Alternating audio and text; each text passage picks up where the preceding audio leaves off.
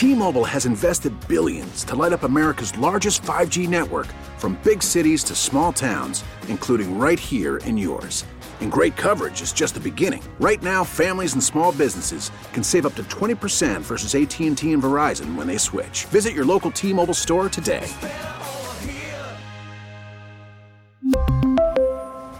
Plan savings with 3 lines of T-Mobile Essentials versus comparable available plans. Plan features and taxes and fees may vary. We get it. Attention spans just aren't what they used to be. Heads in social media and eyes on Netflix. But what do people do with their ears? Well, for one, they're listening to audio. Americans spend 4.4 hours with audio every day. Oh, and you want the proof? Well, you just sat through this ad that's now approaching 30 seconds. What could you say to a potential customer in 30 seconds? Let Odyssey put together a media plan tailor-made for your unique marketing needs. Advertise with Odyssey. Visit ads.odyssey.com. The Parkins and Spiegel Show. If y'all ready, give me a hell yeah. Oh, hell yeah. My guy Colin Cowherd, this is a national voice with deep connections to USC and Caleb Williams, making some pretty crazy, startling allegations about how he feels about Chicago and the Bears. I do think it's possible that Washington trades up and Chicago allows Washington to trade up, because Caleb and his group do not want to go to Chicago. Hello, darkness, my old friend. I don't want to live in this world I've come to talk with you again. of that being our next 3 months. There's lots of precedent to still get a lot for the pick, if indeed it gets to that point. I don't want to consider those hypotheticals right now, man. I'm texting Cowherd right now. Is Caleb really not going to come to the Bears? I need to know. Caleb and his group do not want to go to Chicago. I want to be clear to folks who are thinking about making that dangerous trek. Do not come. Do not come. Did he text you back? Go ahead. Let me see. No, he is not. Here's a texter. I don't know Carl about. has. Yeah. Oh, really? Yeah. What do we got for Just wait. Carl? Just wait. How long do I have to wait? I'm talking to him right now. Just wait. All right, wait. good. Wait. Shane is in Just contact. relax over there, brother. Dave looks like he hasn't slept in weeks. He's not. He looks like he did when he was hungover at Circa. I'm on no sleep. No sleep. You look a little stressed. Oh, I'm stressed. And the vision that was planted in my brain. Caleb is going to be a Bear. I'm not giving up on this. Right. But no, that's this, the this moment is right just there, like, Speaks. Oh yeah, that's no. our moment. That's why I pivoted, Tanny. Within the sound of silence. He's going to be a Bear. Yeah, I would say no. It's a hot mess. 1, 2, 3. And here we go, Jim. Here we go. Here we go, Jim. Here we go, Tony. The Parkins and Spiegel Show. Afternoons from 2 to 6 on 670 The Score in Odyssey Station. Thank you for hanging out with Parkins and Spiegel on a Friday on The Score. I think I'm a little bit more recovered. Yeah, and I think you're in a better place. I think so. I think the conversation was helpful in transition. I think your frantic evening of reaching out to anyone and everyone you know who has any connection to Colin Cowherd, tangentially or otherwise. Yeah, or directly. or directly has helped you a little bit. And I think sitting and talking with your guys, me and Tanny and Shane in the pre-show meeting, that always helps. has reminded you that it's a feel-good Friday, mister. Yeah. The weekend looms. Let's enjoy ourselves. I got to be honest, the walk back helped. The walk back from Colin today also helped. Oh, yeah, there's that. Yeah, because you could take it as, he was just completely full of crap and he was just throwing it out there to see what sticks on the wall. I know a lot of people out there are taking it as that. Yeah, I mean, listen, Texter right here. I think the reason you're harping on this so much is just because Danny knows Colin personally, whereas the rest of us are more used to taking what he says is questionable or just a means of getting attention. You can feel that way if you want to. Or you can listen to someone who knows the person involved a little bit. I've never even, to be totally honest, I've never even met the man in person. We've always talked on the phone a bunch of times and texted. But I also just know the industry really well, as does Speaks, as does Lawrence, as does Dan. And if we get told stuff, imagine what someone with his fame and platform gets told. not to mention his long-standing connections to that coach and that program at USC. So that's all out there. But let's hear what Colin Cowherd said today to walk back the report that sent me into meltdown mode yesterday. But I got a call yesterday from the Caleb Williams camp. By the way, he's got a very small camp. He doesn't have an entourage. He's got like an assistant for the NIL stuff, a marketing person. He doesn't have a big camp. He has a dad, big personality, smart guy, strong opinions, does his homework. Caleb and his dad don't always agree, but he's got a very big personality as a father. So I got a call from the Caleb Williams camp, and they went, whoa, Colin. We don't want to be painted as anti-Chicago, and we don't want to be painted as anti-Bear.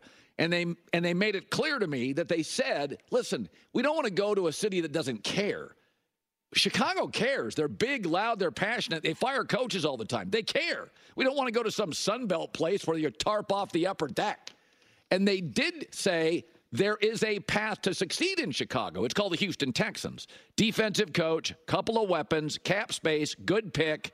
They mentioned they got a second pick. There's a bunch of good receivers out there, LSU, Washington. They could go get another weapon, and they already have one bona fide number one pick. But it does show you the reality of Caleb Williams, and I've got sympathy for the athlete. The Caleb Williams camp is like, and I wouldn't say I've got people that are around the camp and around Caleb pretty well connected. He does not want to be viewed as a villain. He doesn't want to be viewed as anti-Chicago. He actually likes the fact it's a big, loud town. They talked about Jordan and the Bulls. They care. They're into it. They got money. But this is the dilemma, and I absolutely will defend players. John Elway said, no, thanks. He was right. Eli Manning to the Chargers, not going. He was right. And I think Caleb Williams, deep down, privately, has real concerns about the Bears. His dad has a strong personality and isn't afraid to say it. But they called last night and said, we do not want to be viewed as anti-Chicago. We don't want to be a villain. There's an avenue that this works. It's the avenue of the Houston Texans. We're staying very positive. We have some good vibes here, and we want to be the number one pick. We'll keep updating you. I love the fact they reached out. I love the fact that Chicago's talking about it, going on a couple of Chicago radio stations today, and I love that. So my first thought is yesterday when Shane was texting with Carl Williams, Caleb's dad, and I said, his next text is going to be to Colin Cowherd.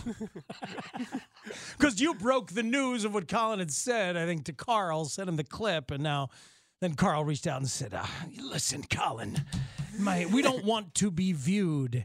So, that all sounds like a pre-existing relationship that will continue between Colin Cowherd and Caleb Williams. You better start workshopping that Carl Williams impression before they come here. Actually, it's as good as it could ever be because no one knows what he sounds like. No idea what he sounds like. It's spot on from what I can tell. You know what I should do? I should take it a little more to the extreme.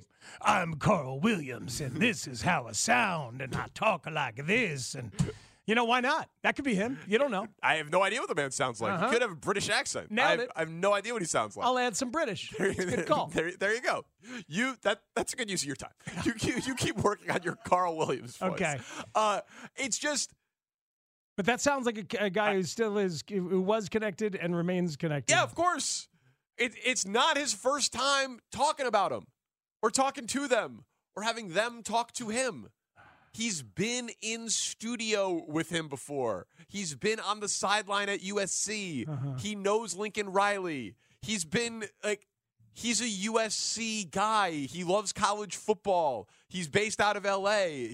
He is connected to them and their world. And so you can dismiss it. And he walked that back. And this has been clumsy. And I'm not saying this has been handled perfectly, but to dismiss it as Colin is just throwing something against the wall for attention, it's not without any merit or substance behind it. And so now we have to ask some questions about, does that matter to us? Let's go with the theory that I had at the end of transition, that what Colin said there on the walkback, after being able to say directly, I talked to him last night. Because on the first one, he wasn't able to say that directly, for whatever reason that he chose not to say it. But he flat out said, I think deep down, Caleb does have a desire. Yep. And his hometown team is the number 2 pick. Even in the walk back, he said. Even in the walk back, he said it. So to dismiss this out of hand because of what Ian Rappaport said when he declared, which was he's open to going anywhere, which is great, and what Rappaport said on Twitter today in a response to Aaron Leming, which was, why would he be anti-Chicago if the Bears end up going QB at 1? Great city, classic organization, played great at the end of the year, seems to be building a really solid foundation. Mm-hmm. We all agree. I think that Chicago's a better situation than Washington is. They have to convince Caleb of that. And that's where I think this is going to get uncomfortable for some people. I don't think this is going to be as smooth as, we have the number 1 pick. We will draft you. You have no power here. Caleb knows he has power. His hometown team picks too. Maybe he doesn't even want to go to his hometown team. Maybe he wants to go somewhere else. Yeah, I think he has power not because his hometown team picks 2. I think he has power because he's probably going to end up as an undisputed number 1. Yep. In an era where college players have power and have shown more power and enjoyed it, and there's an expectation of it and a willingness to push against the system now for these college players who have successfully pushed against the system to the point that they can all enter the transfer portal whenever they want. They can all have endorsements that are called NIL deals. They can all, be self-made people. Yep. And self-fulfilled, self-possessed professionals by the age of 21 and 22 with a feeling of deserving respect and deserving representation. This is the world that they live in. So there's that expectation now. And if you're going to coach them and draft them, you can't exist under like the previous rules of the power disparity, which have been, frankly, good for the viewer, good for the fan. Part of what's happening in college football and the unrest is that it's no longer as good for the fan and the viewer because there's no continuity. You're not following people from year to year. You're rooting for laundry almost purely and exclusively. It's why coaches are running. It's why some fans are upset. It's why Burns and Holmes talked to Ari Wasserman today. It was an interesting conversation about college football. The NFL has to deal with the empowered athlete now in a different way than it did even 4 years ago. So how would people feel if the 2017 reporting of those dinners when Mitch made the reservation under James McMahon and he showed up in the Camry and he impressed Ryan Pace, and it was about Pace and Josh Lucas and John Fox asking Mitch a bunch of questions and getting to know him? How would people feel if the reporting about Caleb Williams and the Bears was about half of it was us asking him questions and half of it was him asking us questions? I think that's where this is going. I think it is an empowered athlete who has money, who has been successful, who knows the leverage that he has, that knows that he can go number 1, and doesn't want to be a villain, is open to Chicago, likes that it's a big market, likes that people care, all that stuff that Colin said, but is smart enough to know, wait a minute, there never has been a good quarterback in the history of the Bears franchise. Why is that? Sure. I don't really know much about Matt Eberflus and the principal, or Shane Waldron. Sell me. Yeah, and the principal difference between Mitch and Deshaun and Pat Mahomes is that they were all in a position of hoping they could go 3 or 2 or 1 and get the biggest money that you could possibly get in the draft. Caleb, he's going 1. He knows he's going 1. He's going 1. That's the power difference. Which is a massive... Aaron Rodgers and Alex Smith couldn't do it because there was a debate at who was going to go 1. Andrew Luck didn't do it. Right, but there was a ton of talk about if he would. Privileged family, sure. Oliver Luck, Stanford educated. There was a ton of talk about if he would do it. And if Andrew Luck had spent the previous 3 years making $2 to $3 million a year and feeling the empowerment that comes with comes with it now for these guys, how different might that have been? This is the first consensus number 1 quarterback since then. Right. I guess Burrow, right? Burrow. Yeah, and Trevor Lawrence, but not in an era of NIL money. For both of them, not in an era of NIL money. And maybe a different personality type or a different influence circle, or who knows? Mm-hmm. It might not just be NIL. It could. He's an individual. He's clearly different. Like, clearly, right? For a number, both as a talent and as a personality, and we're trying to figure that out. But I think that there's a chance that that's what's happening here, and that he's going to have some good questions for them, and they're going to have some good questions for him. Yeah. And the crazy thing is, I'm actually pretty comfortable that the Bears are going to be able to answer those questions for him. Yeah, the Bears are actually in a pretty damn good spot to answer those questions and say, our situation's pretty good, actually. And you believe that even though they have a defensive head coach? Yeah, because like I've said many times on the air, like if I was Ryan Poles, let's do it on the other side. Okay. Before Weeder at 3.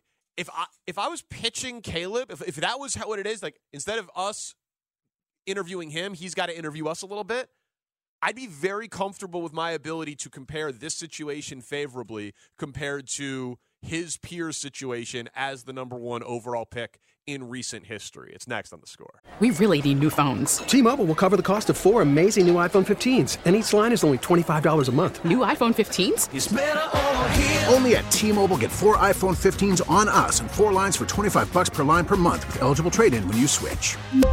Minimum of 4 lines for $25 per line per month with autopay discount using debit or bank account. $5 more per line without autopay, plus taxes and fees. Phone fee at 24 monthly bill credits for well-qualified customers. Contact us before canceling account to continue bill credits or credit stop and balance on required finance agreement due. $35 per line connection charge applies. See T-Mobile.com.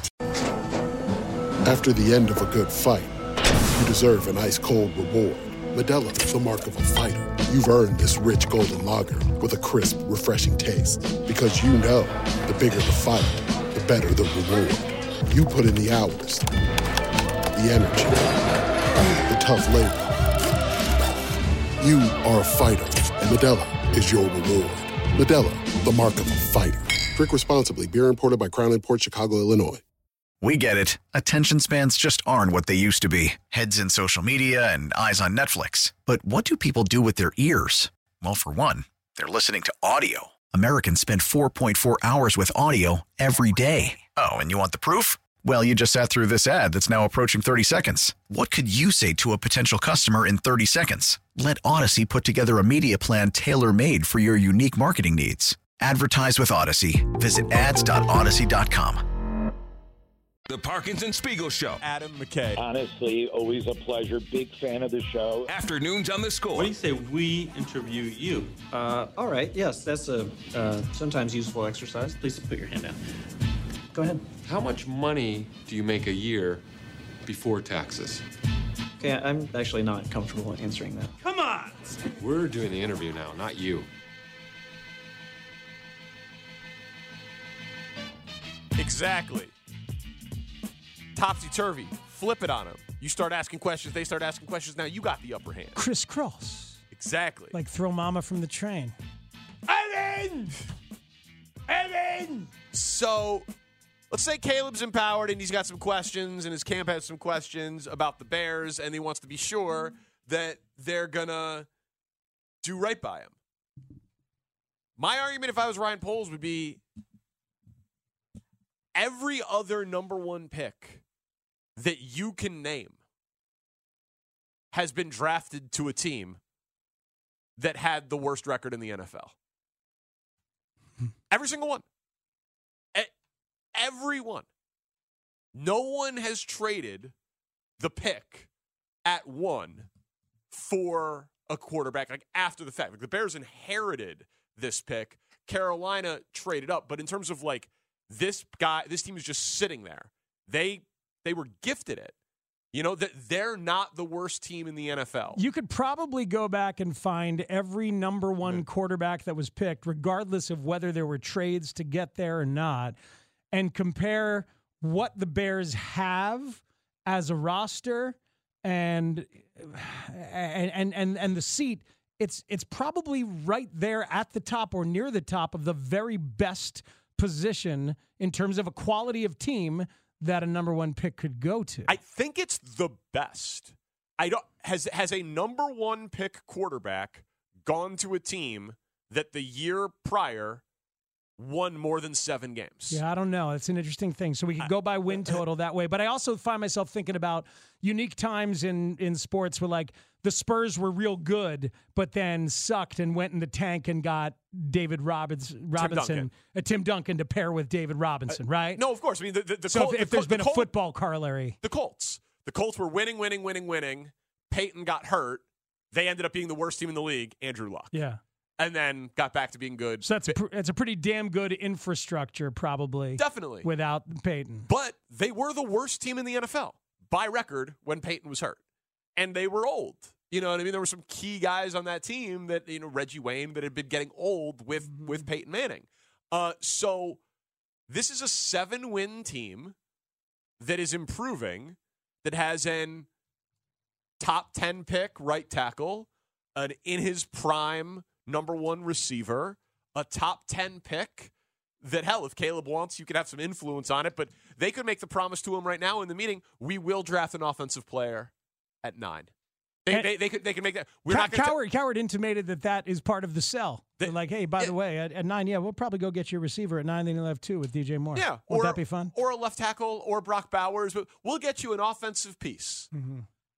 And so even that right there, having to say that to I get it. Your property. I know. No. I know. But I'm not comfortable with that. I understand, but that's the way it's been perceived. Your player who you could own the rights to for 4 to 5 years. Yeah. Like you have the upper hand, and you do still. So you don't have to do some of that. I know. It's a choice still, and that's what's going to make it uncomfortable for a lot of fans, is that some of this will be sensible, and you want somebody to be comfortable and to believe in you, and some of it is going to be a choice of how much you kowtow to them. Well, so a texter says, you're confusing empowered with entitled. The argument would be, what has Caleb done to deserve that seat at the table? That would be the argument. And I would say, maybe you're right. But I live in the world of reality. Like, the Bears will not draft Caleb Williams if he doesn't want to be a Bear. They won't. It'd be too much of a risk. And we've seen it play out in the Eli Manning and the John Elway example. The player wins. And all that's happened for the player is they've gotten more power. Because the texter's like, I don't care if he asks questions of the Bears. I've been questioning the Bears my whole life. I just care that when he gets here, he's all in. Oh, these questions will be answered well before then. They will be answered in the one-on-one meetings that Ryan Poles, Matt Eberflus, Shane Waldron, George McCaskey has with Caleb Williams, presumably Carl Williams, and whoever else is in his innermost circle. He hasn't hired an agent yet. Yeah, I think this distinction between entitled and empowered is on point, because I think what you've had the last 5-10 years is college athletes slowly feeling more entitled and then eventually becoming more empowered. Right now, for guys entering the NFL, and especially somebody in Caleb's position, there is a sense of entitlement before there is full-on legal empowerment. Yeah. And that's oftentimes how it works. And it's like Bryce Young and C.J. Stroud had money from NIL, but they didn't have the same power because there was no guarantee at who was going to go number 1. They're both sitting there hoping they go number 1. And there's a lot to be gained to go number 1. Prestige, bragging rights, ego, the top rookie contracts, right. The history of the NFL, the lineage, all of that stuff. Caleb's going 1. Yeah. But I do legitimately think that's the football side. And then the other part is, hey, man, if you're half as good of a prospect as we think you are and you say you are, you're the best quarterback in franchise history by far, in a town where it's a debate on the 85 Bears versus the Michael Jordan Bulls on which one mattered more to the city. Mm-hmm. The Bears is the great unifying force in one of the great sports cities and cities in the world. You come here, you're as good as you think you are, you're as good as we think you are, you own the city, and you're as marketable as any athlete in the NFL. I think that all makes sense. That is the sell job. It's not a hard sell as long as he's not pot committed to, I want to play at home. The tricky thing for Ryan Poles, and I'm sure he's used to this as he's dealt with free agents, and things like that, is that you want to sell yourself and sell your spot while also making sure that you're about to invest in somebody who's going to be all in and going to bust their ass and going to bring their full commitment. So it is a dual process, this interview. They won't draft him if he's not. You know, like these questions. They shouldn't. They won't. They won't. Because if he doesn't buy on what they're selling, he'll demand a trade. And if he doesn't come across as all in, they'll be like, what the hell's going on here? And I can't even think of an example where that's happened. You know what I mean? Where it's like, oh, well, after the fact, the player was like, man, I wish I would have been drafted elsewhere. Mm-hmm. You know, they'll get it ironed out before the draft, and there will, I think, have to be some selling of the Bears to Caleb Williams, and I get why that makes some Bears fans very, very uncomfortable. We'll talk to Dan Wiederer about that, the Senior Bowl, the offseason, the coaching staff, and more. Dan Wiederer next on The Score. I'll tell you, I am fired up today because how about them Bears? Dan Wiederer. Dan Wiederer from the Chicago Tribune again. Bears beat reporter and enterprise writer for the Chicago Tribune. This story by Dan Wiederer, it's obviously very well reported. Covering the Bears for 670 The Score and 2400 Sports. I've said this before, playing quarterback in the NFL is a lot like marriage. It's not about being a hero all the time. It's about limiting your mistakes. And if you do make a mistake, make sure it's not a catastrophic one. We'll mention this mainly because Chicago Tribune writer Dan Wiederer said we would mention this nugget. We want it to be a fast Friday and a fast, focused Friday. Dan Wiederer. His name is Dan Wiederer. Wiederer time. Weedsy. With Danny and Speeds. Wiederer time. Bears. The Take the North pod. Dan Wiederer talks football with you. Huh. Dan Wiederer on the hotline, presented by Circa Sports Illinois. I swear I can't go an hour without there being a massive new Bears story that drops. We got... I'm looking at it and reading it as we're bringing in Dan here. Yeah. Greg Hines at Cranes saying they're not using Arlington Heights for leverage, but that the real goal is the lakefront. And listen to this paragraph. If the team gets its way under plans that could go public soon, it will get on the parking lot just south of Soldier Field. Shout out to Shane Reardon for that scoop. A brand new state-of-the-art domed stadium, one capable of hosting not only the Bears, but Final Four basketball tournaments, Super Bowls, and other big events, and have tended to skip Chicago for lack of a suitable venue. So, and it talks about the financing as well. But yeah, the headline, not using Arlington Heights as the South Lot idea as leverage, but as, quote, the real goal, unquote. Probably shouldn't have bought 320 acres of land in Arlington Heights, but I'm just a stickler for details. You can sell it. Dan Wiederer is with us now. What do you make of this, Dan? You guys are breaking this to me for the first time there as you're reading it. Wow. I make of it that there's a long way to go, right? And that the goal of getting this stadium up and running by 2027, 2028 seems to get more and more out there by the day, the less that it moves forward toward a resolution that seems crystallized. You make the point, Danny, about the property and the purchase of that property back when it was purchased. You have to remember that the Bears didn't have a lot of plans set up when they purchased that property, and they didn't have a lot of assurances in place.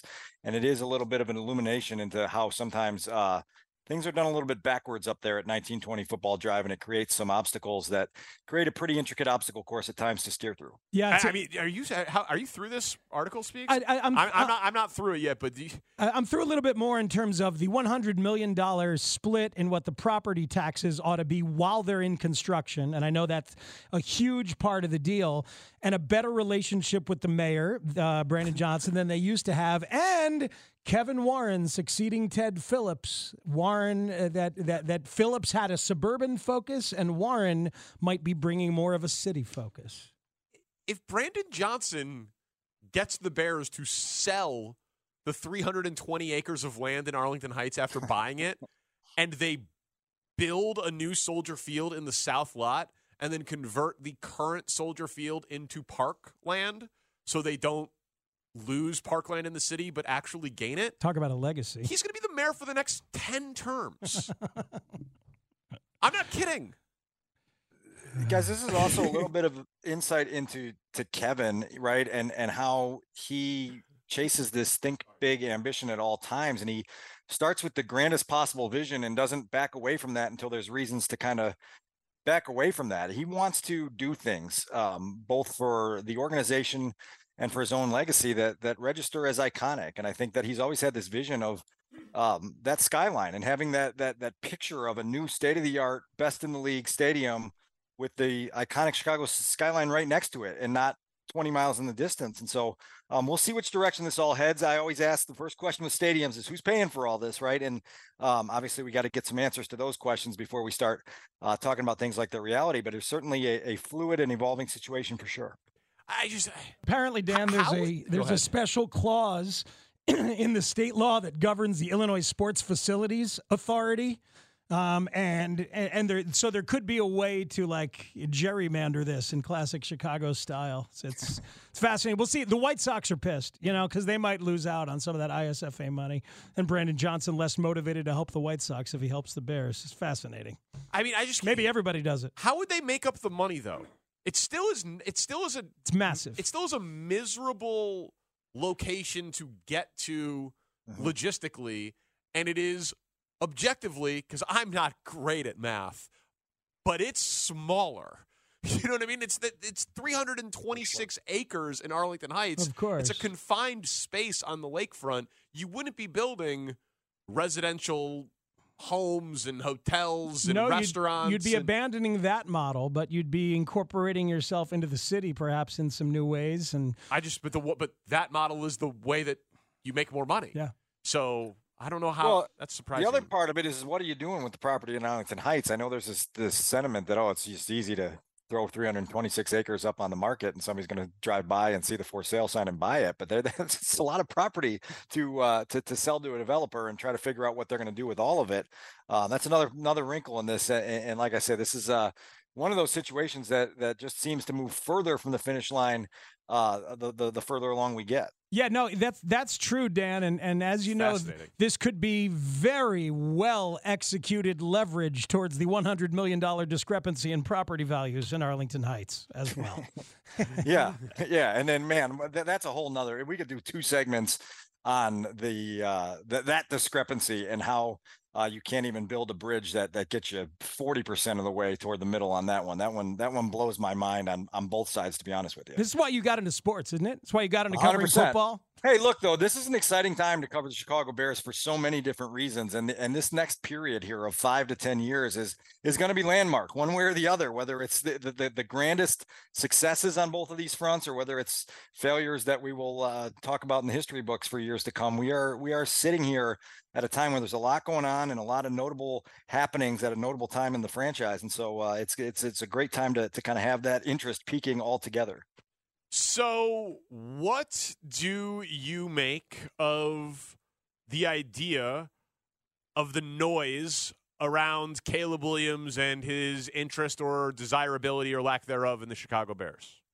Yeah, I think my first reaction would be, holy bleep, everyone needs to invest in some noise-canceling headphones for the next 12 weeks because this is going to only amplify and there's going to be a lot of stuff out there that's swirling and everybody's going to have to filter speculation from reporting, from legitimate source-based fact, and it's really, really hard stew to sift through at times. This week is kind of a flashpoint that I think illuminates a handful of different things, to be honest with you. And, one of them for me is that we're sitting here at a time in human history, maybe, and certainly in Bears history, where it's a dynamic where literally every single word spoken, written, or thought is subject to this, almost instant aggregation.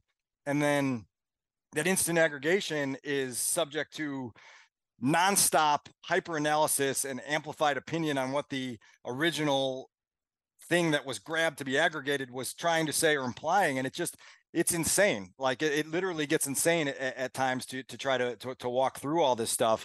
That's my starting point. You guys can respond to that. And then I think there's a few things very Caleb specific that it illuminates as well. Well, yeah. Well, look, I grant what you just said, certainly about the chaos of media and guilty as charged, counselor. But I think it's also true that we are dealing with a new time and a new wave of athlete in the NIL era that is empowered in college and maybe not yet empowered in the NFL, but certainly feels perhaps they should be entitled to be empowered. That's kind of the reality of young college humans right now that Ryan Poles has to deal with.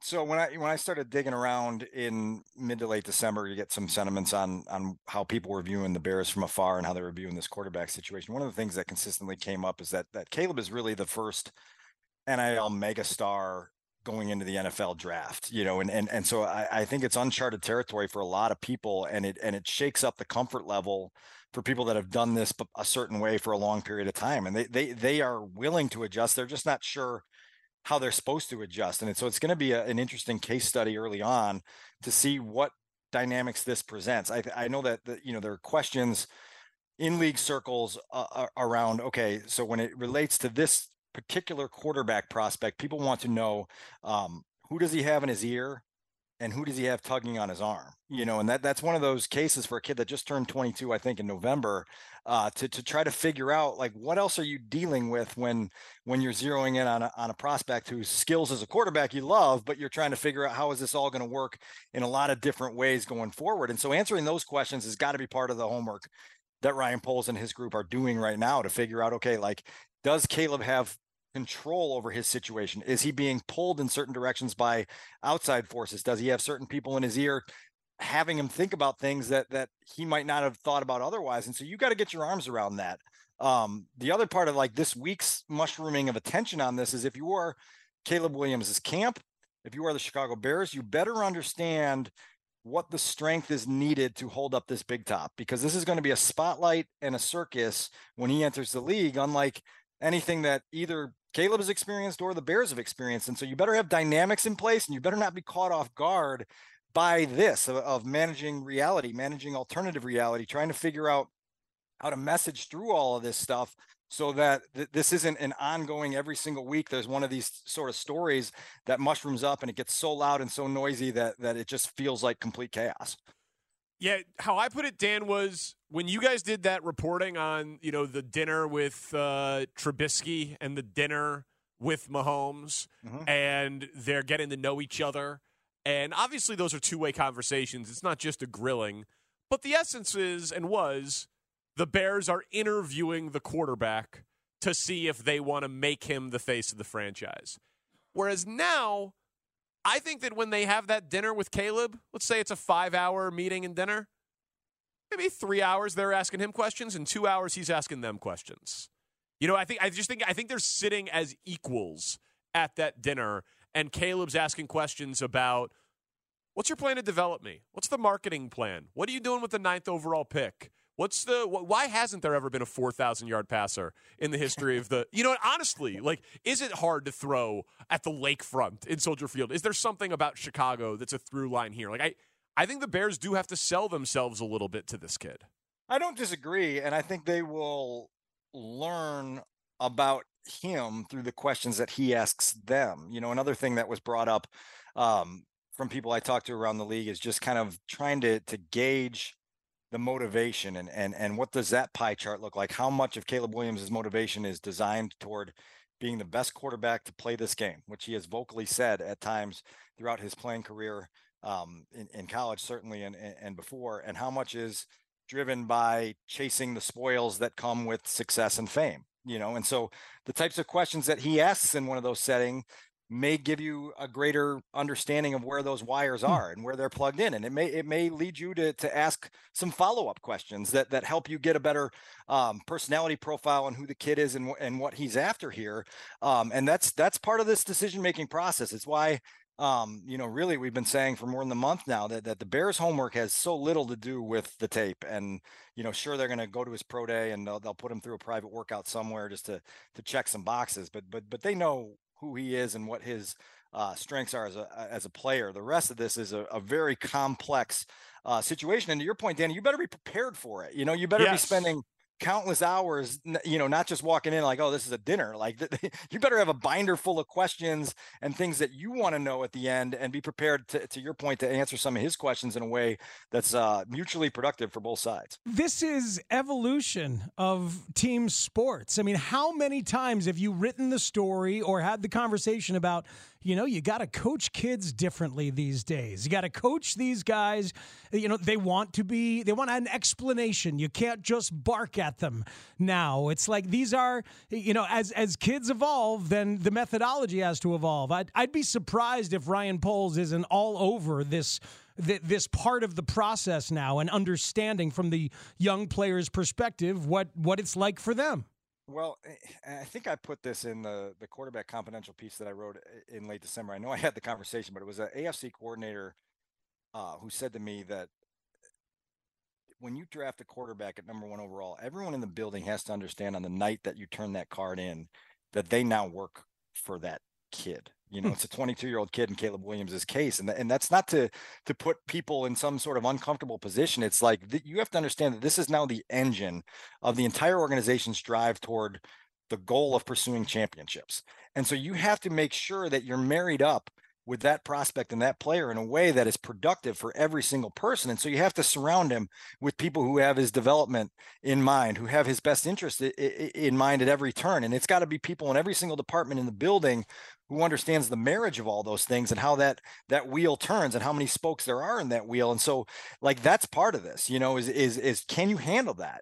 Are you willing to take on those responsibilities? If you're going to take this huge swing at chasing greatness, which I think the three of us are all in lockstep and saying it's a pretty good time to try it, to take that swing, you just better be ready to know what pitches are coming, and can you hit them and where in the strike zone do you want them and then swing away. But you can't go up there just hoping and wishing and then 5 years later go, man, that just didn't work out. Part of the reason that that the three of us are in agreement that they ought to draft this kid, probably, unless they find something brutal in their interviewing process, et cetera, is resetting the contract. Part of it is the incredible talent of the kid, and part of it is kind of the sad realization of where we are with Justin Fields' development, while he's, of course, not finished as a human, as a quarterback prospect, but in terms of where he is. Man, I thought your piece in the Trib about the statistical goals that you had set before the season and whether he met them or not was telling. There were lots of Fs in there, a couple of met expectations, but a lot of needs improvement in the piece, Dan. Yeah. So we tried to grade it like a grade school progress report, so to speak, where it was failed to meet expectations, needs improvement, met expectations, or exceeded expectations. And there were 0 categories in which Justin exceeded expectations and 4 each of the other 3 categories. What was notable to me, Speaks, was the goals that we set were not of the pie in the sky, Justin's going to be an MVP in 2023 variety. We weren't thinking that. No, 3,200 yards, 3,200 yards, 7 games with 225, 3 with 300. He failed on all of those. Right. And you talk about being the first passer to ever surpass 4,000 yards with the Bears, and then you don't get past 2,000 until Christmas Eve. It's a red flag, and it's a concern that needs to be addressed. The sack rate, which was something that was brought up to me in the summer to really zero in on and say, like, yes, we know Justin holds the ball too long. We know that he takes sacks a lot, but this is a real outlier in terms of the percentage that it was at through his first 2 years. Now, he made improvement this season. He made improvement in the last 7 games of this season, but it was still 30th in the league. I think maybe checked in at 31st this year in sack rate. And when you compare Justin's sack rate to the 6 other quarterbacks over the last 3 years that have played in Bears uniforms with the same coaching staff, the same supporting cast, the same offensive line, it's way out of line with what those other quarterbacks, by the way, Tim Boyle and Trevor Siemian and Nathan Peterman, are part of that list, and an undrafted rookie in Tyson Bagent. And so, yeah, there are categories there that give you a lot of pause. And I can't emphasize it enough. When you talk to people around the league, the fourth quarter stuff that's the most damning for people that you talk to, because look, we've watched Brock Purdy in the playoffs play 2 games that most people would categorize as mediocre or below, and then step up with the game on the line and win the football game. And it's just a reminder of game on the line moments and how significant that is to being one of the best at the position. Dan, what is the most interesting thing that you saw, heard, read out of the Senior Bowl? Yeah, so I was not down there this week. Brad I know. Biggs did the entirety of that. So maybe like you, I'm waiting for Brad's 10 thoughts to launch on Monday. I'll probably get a sneak peek this weekend to get a full canvassing there. It felt to me from talking to Brad throughout the week, number one, on the Fields Caleb topic, it just seems like in the league, there is a lot of people that would be stunned if the Bears weren't heavily leaning towards drafting Caleb Williams, number one, and moving on from Justin Fields. That's notable. I do think there are some prospects that were playing in that game, most notably the pass rusher from UCLA, Latu, who people are really, really impressed with. And that's a guy that's going to be on your radar at number 9, possibly below. One of the things that's becoming more apparent to me in talking to people right now is that number 9 pick gives the Bears some flexibility that they're maybe going to love. And we're justifiably going to talk a ton about the pick at number 1. But if you get to number 9 and you see a board in front of you where there's like 7 or 8 guys that you'd love to have on your team, and you say, okay, maybe somebody does want to come up and get the 4th quarterback or the 5th quarterback off the board, and they're calling us to offer us something. Well, now you've got options, and it really feels like at positions of need for the Bears, edge rusher, if Bowers is still there at tight end, offensive tackle, there's going to be some pretty intriguing options that could last into the mid-teens there that give you some flexibility that could allow you to trade back, recoup some of that draft capital that you may not have gotten if you stick at number 1, and all of a sudden you're building the team around the number 1 prospect like everyone wants them to do. Yeah, one caveat to that is I haven't seen a single mock that doesn't have all 3 wide receivers gone by 9. The top 3 wide receivers, so that drop off. Right, yeah, so you may miss out on the receiving group there. Look, like that's another position group right now where you hear people tell you that Dunze is just as impressive as Marvin Harrison Jr. I've had a GM tell me that Malik Neighbors on the tape alone is more impressive than Marvin Harrison Jr., but the belief is that Marvin Harrison Jr. is just a safer prospect overall because of outside things and things there. So it's going to be really interesting to watch those 3 come off the board and see where that leaves you. And if one of those guys does slip to 9 and you love them, like, well, then you say, oh, hang up the phone. Like we want this guy and we're going to turn in that card and have a weapon right away for whoever it is playing quarterback for us. What was yesterday like as a member of the proud Chicago Tribune staff? Yeah, Danny, it's hard because this has been 5 years leading up to a day like yesterday where, there's an element of pride, particularly for the leaders of our guild at the Chicago Tribune, standing up and fighting the fight the way that they have in what has been a real test of stamina because of I guess I would call it soulless greed of the hedge fund that owns our newspaper right now. And so you have that element of pride, and then you just have this element of exhaustion because it's like some of the basic things that are being fought for to keep journalism alive and healthy in the city of Chicago. And you guys addressed it yesterday, and I appreciate it. This goes well beyond sports. This is the city. This is the health of our city and the health of our society in the city.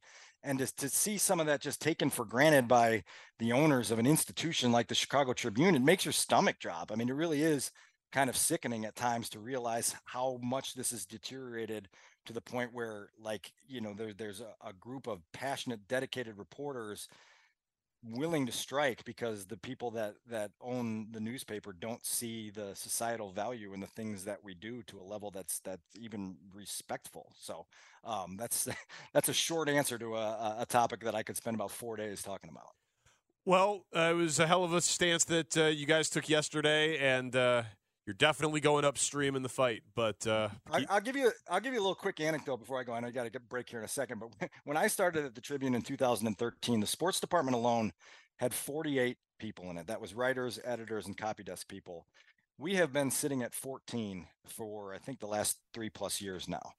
If you can just do the math on the reduction of manpower and then what that does in terms of limiting your ability to do the types of meaningful things that make a difference. Again, outside of sports, inside of sports, it's jarring. And so it's probably good for the audience to understand kind of why that matters. But I do appreciate the two of you guys spending some time on it and illuminating it.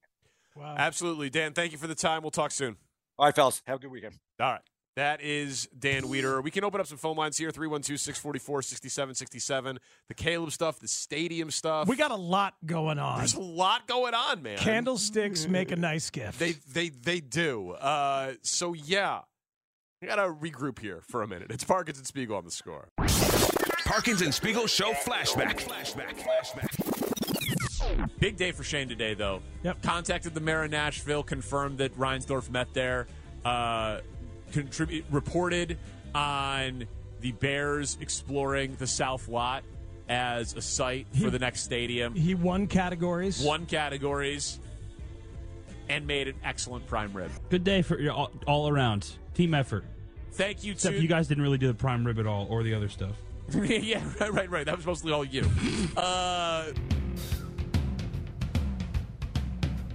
That was good, guys. That was a good one. I'll bring us in. Parkinson. Do it. No, go ahead. Go ahead. No, please go ahead. We have soundproof glass here. It's a fancy radio station. Yeah. And when Tanny played that joke that Shane told when he had that story about the South Loop and made the prime rib, the laugh permeated that soundproof through my headphones, and I just heard it in here. That was Shane laughing at his own joke from months ago. I forgot that I had made it. So it was new material to you. I'm hilarious. Yeah, it was new material. It was really good delivery. I'm proud of that one. Very, very strong. You should be. And also all the news I broke in that awesome prime rib. Well, it's funny because that little nugget. Oh, dig yourself. Yes, Rex. I remember when he said, guys, I got a little something here. Should I dig this? Should I go and check this out? Yes. That they were scouting the location of the South Lot.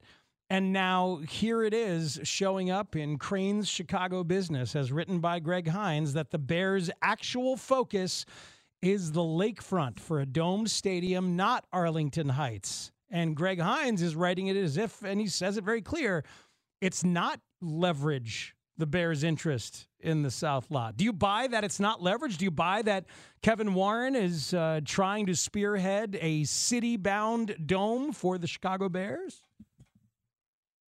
I have trouble buying it. I'm starting to. Because people who have been in the room with Kevin Warren said that his tone has shifted on this as he's talked about it at different points. That it has shifted more genuine in the direction of the city. It's potentially all leverage. Getting photos with Brandon Johnson, bringing Brandon Johnson around, I guess the definition of really good leverage is when it's believable. Exactly. And everything that he's done to build a relationship with the city and to showcase his love for the city and to actually have the news come out that they are looking South Loop. Like if they're $100 million apart on the tax bill in Arlington Heights, sure, and he spends a year coming up with stories to make Arlington Heights blink, inviting Brandon Johnson to the suite on the day when he just so happens to have the professional photographer there who's following him around, doing the South Lot look, hanging out with mayors of different towns. Waxing rhapsodic about how he loves the city and I the live skyline. in the city. Right. If he does all that for a year and it gets the Bears in the Arlington Heights, that gap of $100 million, it gets it down to $50 million. Right. Kevin Warren doesn't make $50 million. Well done. You know what I mean? Like he could obviously create all of that appearance to just get Arlington Heights to blink. And it's more than $50 million because we're talking about property tax value that annually affects them as they build. The whole thing, they're not wanting to pay the property tax value of a finished stadium. Right. They're wanting to pay the property tax value of this barren land that they're working on right now. And Arlington Heights is like, you're going to be putting something pretty good here. we believe that you should be paying more of that property tax. So, yeah, it's 4 years, 5 years, depending on how long everything takes, if they get the go-ahead. I mean, at least, and certainly to build everything around it, too. It's going to be a long-ass time. Mm-hmm. What I feel like is what's happening is that if it was like two columns, like a pro-con column, or maybe making an Arlington Heights column and a Chicago column, it has felt like Kevin Warren has been putting all of the positives in the Chicago column publicly and none of the positives in the Arlington Heights column publicly. But the thing in the Arlington Heights column that would tip the scales, if we can mix metaphors here and take it from columns on a paper to like a weighted scale, is that they own 326 acres of land in Arlington Heights. Sure. It's just hard. And yes, people say they could just sell it, but they're not real estate developers. They didn't buy it to sell it. Mm-hmm. They didn't buy it to flip it. They bought it to develop a property out there. And I know that because they said it when they bought it. Layla Rahimi's colleagues over at NBC Sports had the scoop the other day about this discrepancy, the dollar amount, this $100 million difference in the property tax values, and the bigger bit of information in that was the timing. You remember the timing that was in there, that by the end of February, yes, that the Arlington Heights, this issue will need to be decided, that they'll either move on or they'll come to some sort of agreement. So there is sense to this timing that this story comes out. Makes all the sense in the world. So if you are the Arlington Heights folks who've been counting on the stadium perhaps, but just want to make sure you extract a little bit more out of the property values, this could maybe scare you to the negotiating table a little bit more rapidly. I just don't get, you talk about Ballpark Village in baseball, and I understand that the revenue in baseball is different than football, right? In baseball, there is revenue sharing. That is done from everything inside the ballpark, so that the teams that have the best attendance have to share with the teams that have the worst attendance. That's like the very simplified version of revenue sharing. But everything you make around it, local media deals, rooftops, on-property restaurants, etc., concerts, if you own your venue, you get to keep. That's the local revenue that doesn't need to be shared, which is why Wrigley prints money for the Ricketts family that hopefully they reinvest all of it into the ball club. It doesn't give you the same advantages in football. There's a salary cap and a salary floor, and everybody gets to spend the same amount because everyone gets 1/32nd, right? The Jaguars get the same percentage of the deal with Fox that the Cowboys get. You know, the Packers get the same percentage as the Chiefs of the CBS deal. So in the NFL, it's much more equal. So, but still, the McCaskies would get to keep the Ballpark Village equivalent. Yeah, and you build different things for a football stadium than you would for a baseball stadium, because the baseball stadium, you've got 81 dates. Plus the concerts. You have so few dates at the football stadium. That's why there's going to be a lot of residential in Arlington Heights, you know, and a lot of shopping and things like that. Some ways to try and draw people for non-football dates, a Bears Hall of Fame or museum eventually, kind of thing. It's all, but I guess what I'm saying is it is actually, it's not as much of a competitive advantage. It's really no competitive advantage. It's just about which one would make the McCaskies more money. Because I would think that would be a great motivating factor. But maybe it isn't. Maybe they're like, we're wealthy enough. We're the Chicago Bears. We don't want to leave the location of the landmark stadium and the city, and we got enough money. We don't want to be real estate developers. We just don't want to play on Park District land anymore and have high school soccer games be on our field 36 hours before kickoff. Yeah. You know what I mean? We don't want Kanye lighting a house on fire at the 50-yard line before we play the Bengals. So I assume they are going to – remember that happened? That was a real thing that happened. Kanye West lit a house on fire at Soldier Field on like a Friday. Granted, it was his own house. It was a model of his own house. Well, that was a thing that happened. He drove like 80 Chevy Suburbans onto the grass. Yeah, they had a game. 3 days later, it was like a Thursday night. Yeah, that was a crazy thing that happened. Yeah, 80 Chevy Suburbans drove onto the field. Maybe that should have been a clue as to the soundness of mind at that point. You know? Is your house on fire, Claw? Yeah, exactly. Something that happened in a stadium that an NFL team plays on. Yeah. Recently. That'll damage the water tables. Yeah.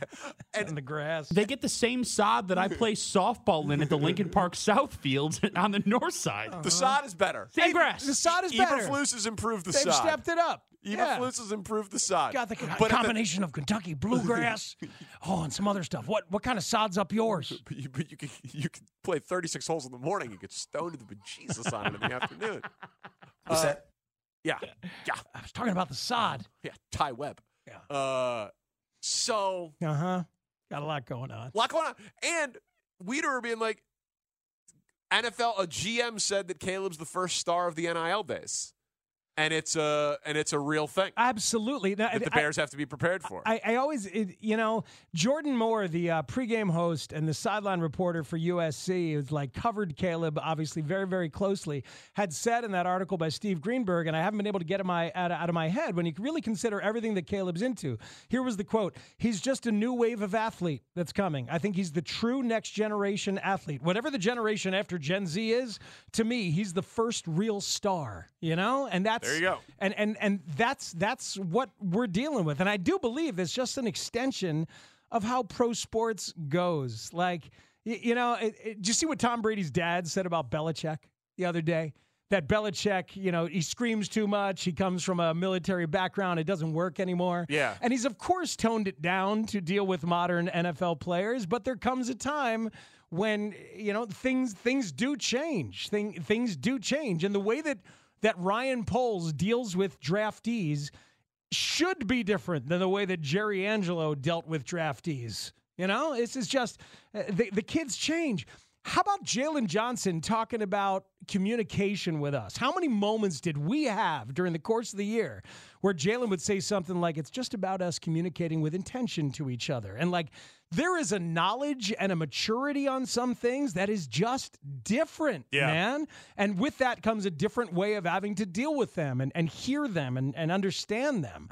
So, I do believe that Ryan Poles is very well equipped to deal with that multi-leveled interview that we've been talking about. I do too. I do too. There's just kind of a pivotal moment in Bears history on the field and off the field. There's a lot going on. Jay, from our home away from home, the I-88 corridor. Oh, man. What are they going to do over there? Is the parking lot full at the Top Golf? Jay. Hey, guys. No, it's not. I'm actually in Naperville, which is part of why I'm calling, because it came up as a possible site for the new stadium. And when that happened, I ended up, doing a little research online, looking to see if someone had said that stadiums are actually a net negative for the city that they're built in. So I did some research, and all I could find were journal academic articles saying just that, saying that they're actually not good for the city that they end up getting built in. So why are these cities even competing for this? Do they know that? Is there something else going on here that I don't know about, or are those journal articles just wrong? I mean, what do you guys think about that? I think it's the human vanity and excitement for mayors and those in power in those cities that they want the Bears. Well, it's also and so that is definitely a part of it. The people that get to sit at the table that make the deal, it's good for all of them, no matter what side they're on. Oh, okay, you're going to build it in Arlington Heights? Cool. As long as you give the construction contract to my cousin Jimmy. To my cousin Jimmy. And as long as there's a briefcase. To be fair, cousin Jimmy actually does a really good job. He's great. He's never cut a single corner. He always works with permits. But so the power brokers that make the deal happen, they all get paid one way or another, through straight cash, through a bonus, through being reelected, through a sweetheart deal for Halliburton for a defense contract.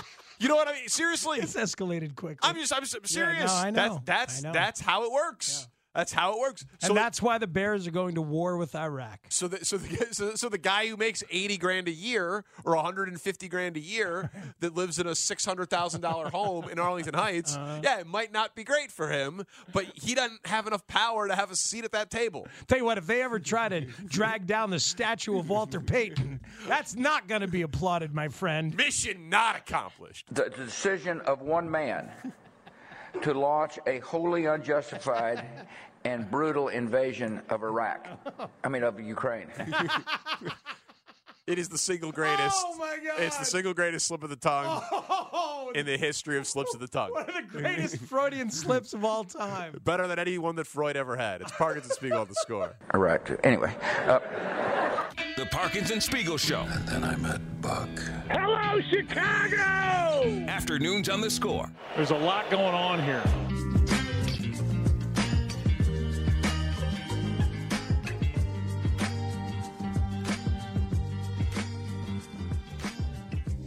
All right, so we have this story from Greg Hines in Cranes that says the Bears' real focus is the lakefront, not Arlington Heights. Colin Cowherd walking back some of what he said on his show earlier today.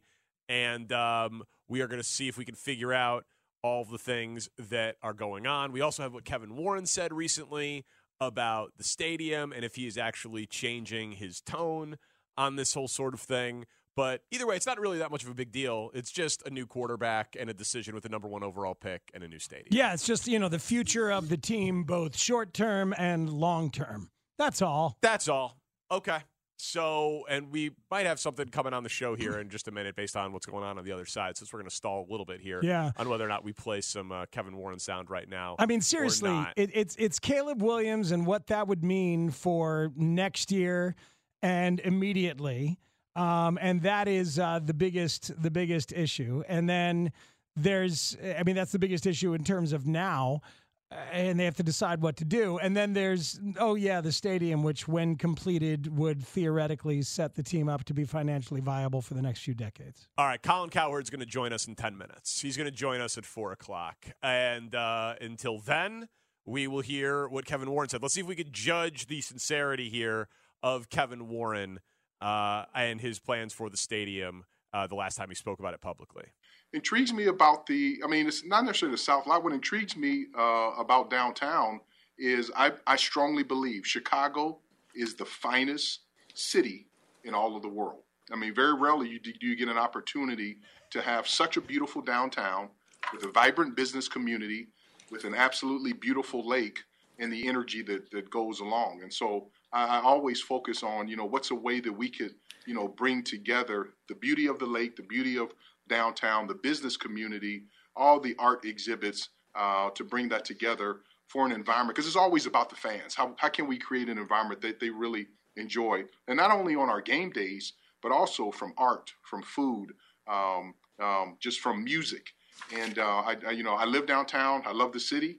And I just think we're blessed to be able to live in a city like Chicago. And so it has many pluses.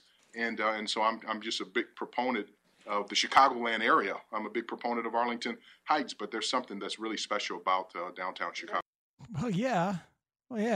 It is. It's a great special. city. Paris would like a word. Paris would like a conversation, Kevin, when you say greatest city in the world. I would think.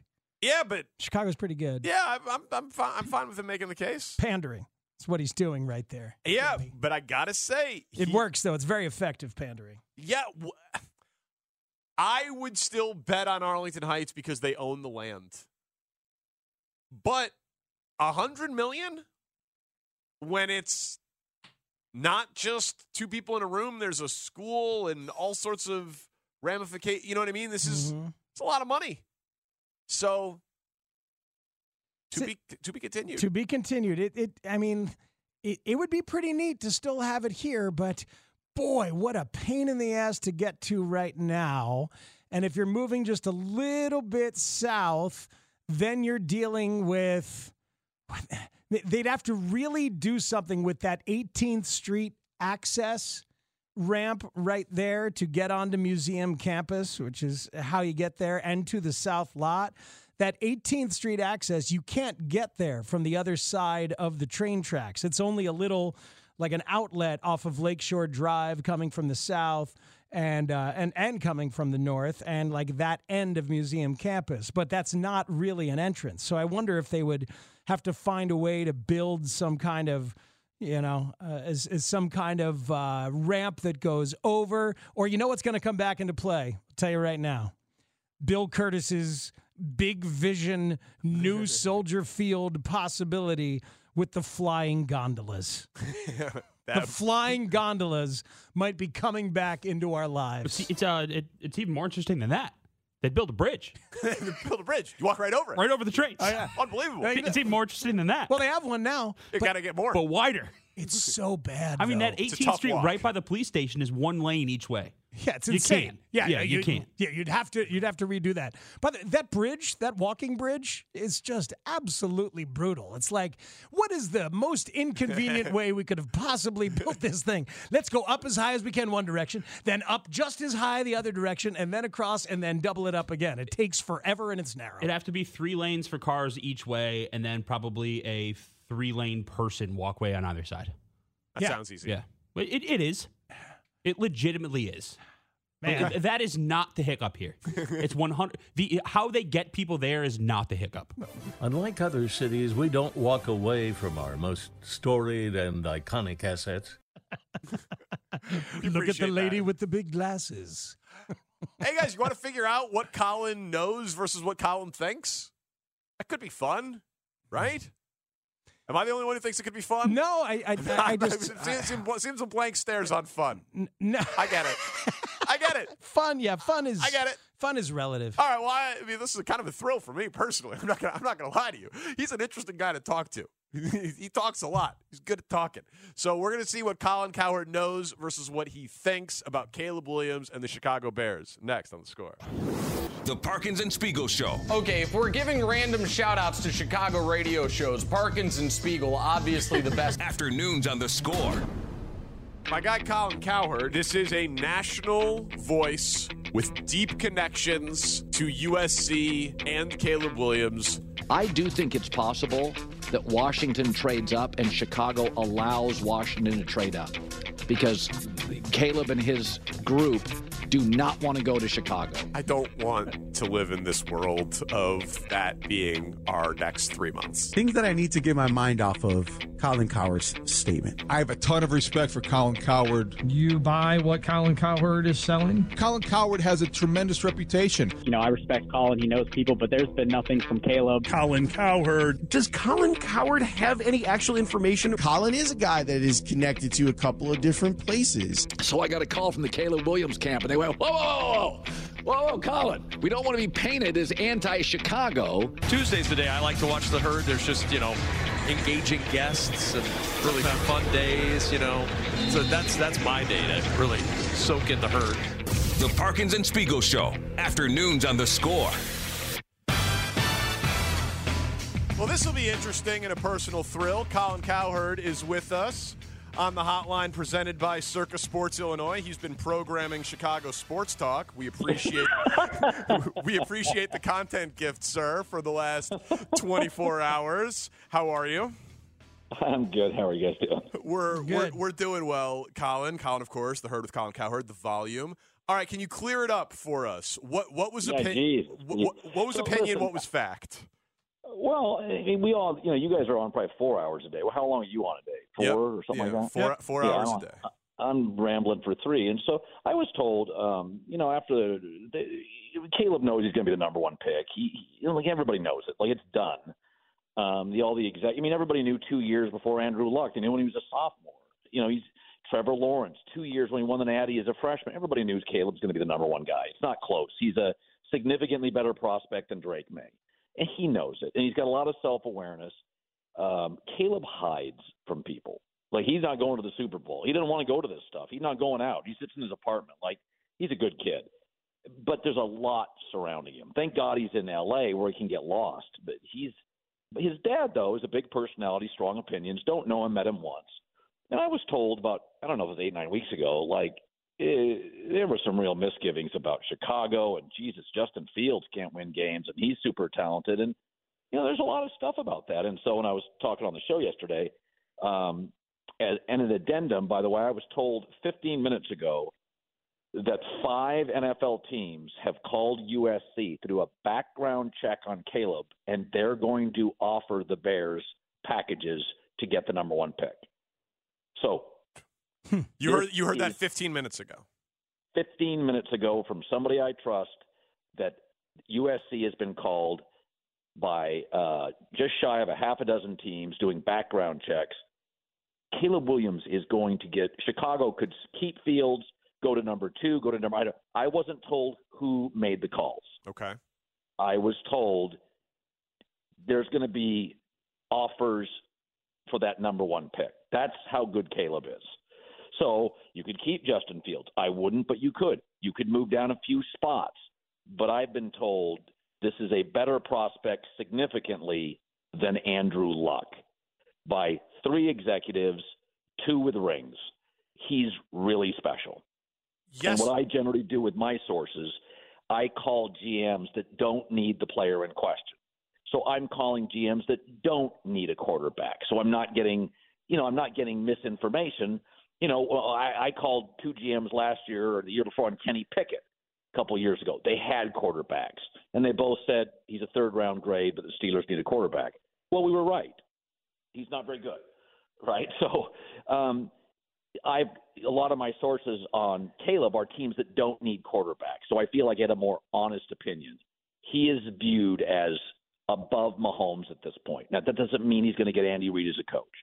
But so anyway, I was told 8-9 weeks ago, there were a lot of concerns about Chicago's mess. We don't know if Eberflus is the guy. We don't know if Ryan's the guy. We don't know about the ownership group. There's been questions whether they're going to play. Detroit and Green Bay are stacked rosters. Kevin O'Connell's a brilliant, brilliant guy. Wait until he gets his quarterback. And there was just a lot of concerns. Now, my guess is that probably mostly came from the dad side because Caleb just hides. Great kid, hides. But then when I talked yesterday about, and I said what I said, somebody reached out very close to Caleb and said, that's a little hot. We're not anti-Chicago. Caleb wants a big, aggressive, passionate city. Like, he does not want to go to a Sunbelt team that tarps off the upper deck. He wants a big, loud, crazy, passionate, all-in city. So let's back up for a second, Colin. That's incredible stuff. And if I got that information, or you had that information 8 weeks ago or whatever, my God, I'd be tempted to use it or form a take around it or whatever. Why did it come out yesterday? Was it just the happenstance of being in the middle of a segment and you keep talking? Or why did it come out yesterday? Well, first of all, I had said about 8-9 weeks ago, and again, yesterday it wasn't a segment. I think it was a Herdline News, and I said something. But one of the things I had said is, don't be surprised if teams don't make an offer to Chicago. And the reason I didn't form a big opinion is because when I had heard it 8 or 9 weeks ago, it was right after the season. Remember when the story came out? I think it was right after the season, when it was like Caleb's dad. He wants to restructure contracts. Mm-hmm. They don't want to. And I made one call, and it was like, that's nonsense. So, and then it was around that call, that time, that I heard they got some misgivings about Chicago. Is Eberflus going to be there? I'm not sure if we knew at the time. I think we did. We may not have. So I got a lot of different things at the time. And I think I may have mentioned it. There's some concerns. And then I didn't form anything on it because it was just sort of kind of a feeling. And so yesterday when I said it, I said, there's a little anti-Chicago. And it may have been too hot because they don't want to be painted as that. Caleb doesn't want to be a villain. He knows there's no perfect spot to land. And so they were selling me last night, hey, there's a lot of good things about Chicago. Yeah, I was also told 9 weeks ago, they got concerns about Chicago. I think both are true. Mm-hmm. There's nothing definitive. There is no perfect spot. I mean, seriously, did we think Houston would work out like that? No, there's definitely no perfect spot. I've actually been making the case, though, Colin, that Chicago's a better spot for number 1 picks than any in recent history because they weren't the worst team in the NFL. They got gifted the pick. They have DJ Moore. They've got 10 cap space. They have the 9th pick overall. They've got a top 10 pick at right tackle. That's what Caleb's people said last night. They're like, it looks like Houston.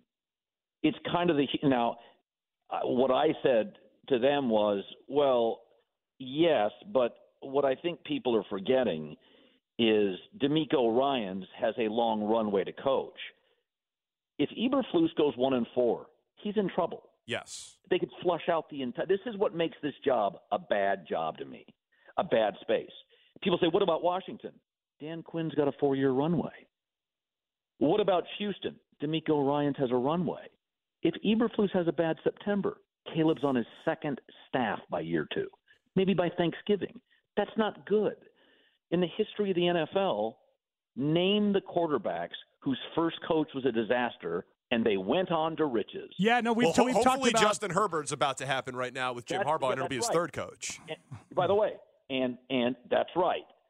It is that, and it's taken, by the way, like 4 years or 3 years to get it right. This appears to be a very rare situation where finally the Chargers, after butchering the first two hires, get it right. Right. It does appear like that, and you're right. That's a great comp. Are the Bears going to hire? Like, I'll throw a name out to you. I think Vrabel pulled himself out after the Chargers weren't interested. I think Vrabel said next year there's going to be 7 quarterbacks available potentially, and one of them could be Caleb. And I think Vrabel next year is going to enter. Philadelphia, Dallas, both could have new coaches. Buffalo, sorry, you can't keep losing home playoff games as a favorite with Josh Allen. Derek Carr, Dak Prescott. So next year there's 6, 7 up to Trevor Lawrence. What if Doug Peterson can't turn that around? He's out. Yeah, So I think Caleb if Caleb is as good as he is, the Bears' job will be attractive, and he'll either make Eberflus win or he'll make someone else win. What we're trying to figure out is if we're going to be faced with a situation that was Elway or Eli. No. So I was told last night Caleb does not want to be a villain.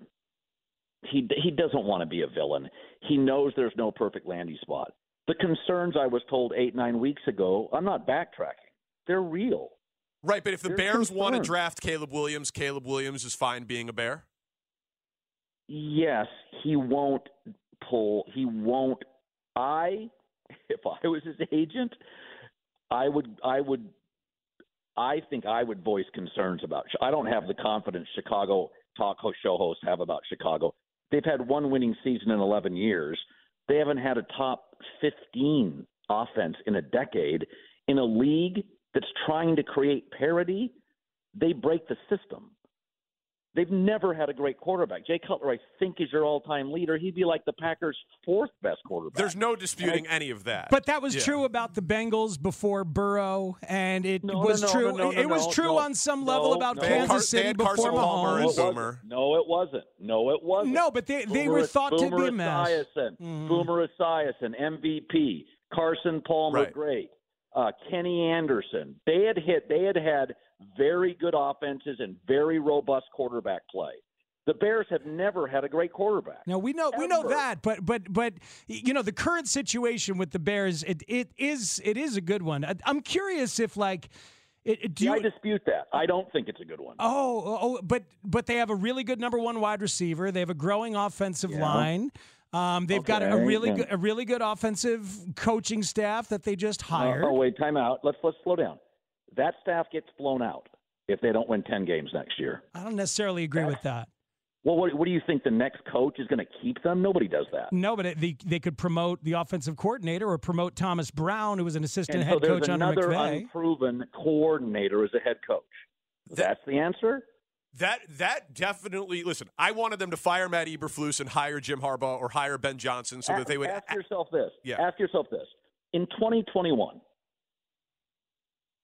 12 wins by offensive coaches in the playoffs. 1 playoff win by a defensive coach. In 2022, 12 playoff wins by offensive coaches. 1 by defensive coaches. Andy Reid, Shanahan either wins this year, 9-4. Defensive coaches aren't winning. The last 10 coaches in the Super Bowl all offensive. You have the only defensive coach in the lame duck season in the division. LaFleur's excellent. Kevin O'Connell's excellent. Look at this league right now. Reid, Jim Harbaugh, McVay, Shanahan, Payton, Stefanski, Shane Steichen, Mike McDaniel, Matt LaFleur. These are elite offensive coaches who are taking backups in some cases to the playoffs. Matt LaFleur's 10-28. With Justin Herbert, he's 3-12 in division. We don't know if your president's good. Your GM could be. Your coach on the hot seat. You can't win in division. The Packers and Lions are stacked offensive teams in an offensive league. The Bears are still celebrating the 85 Bears at games.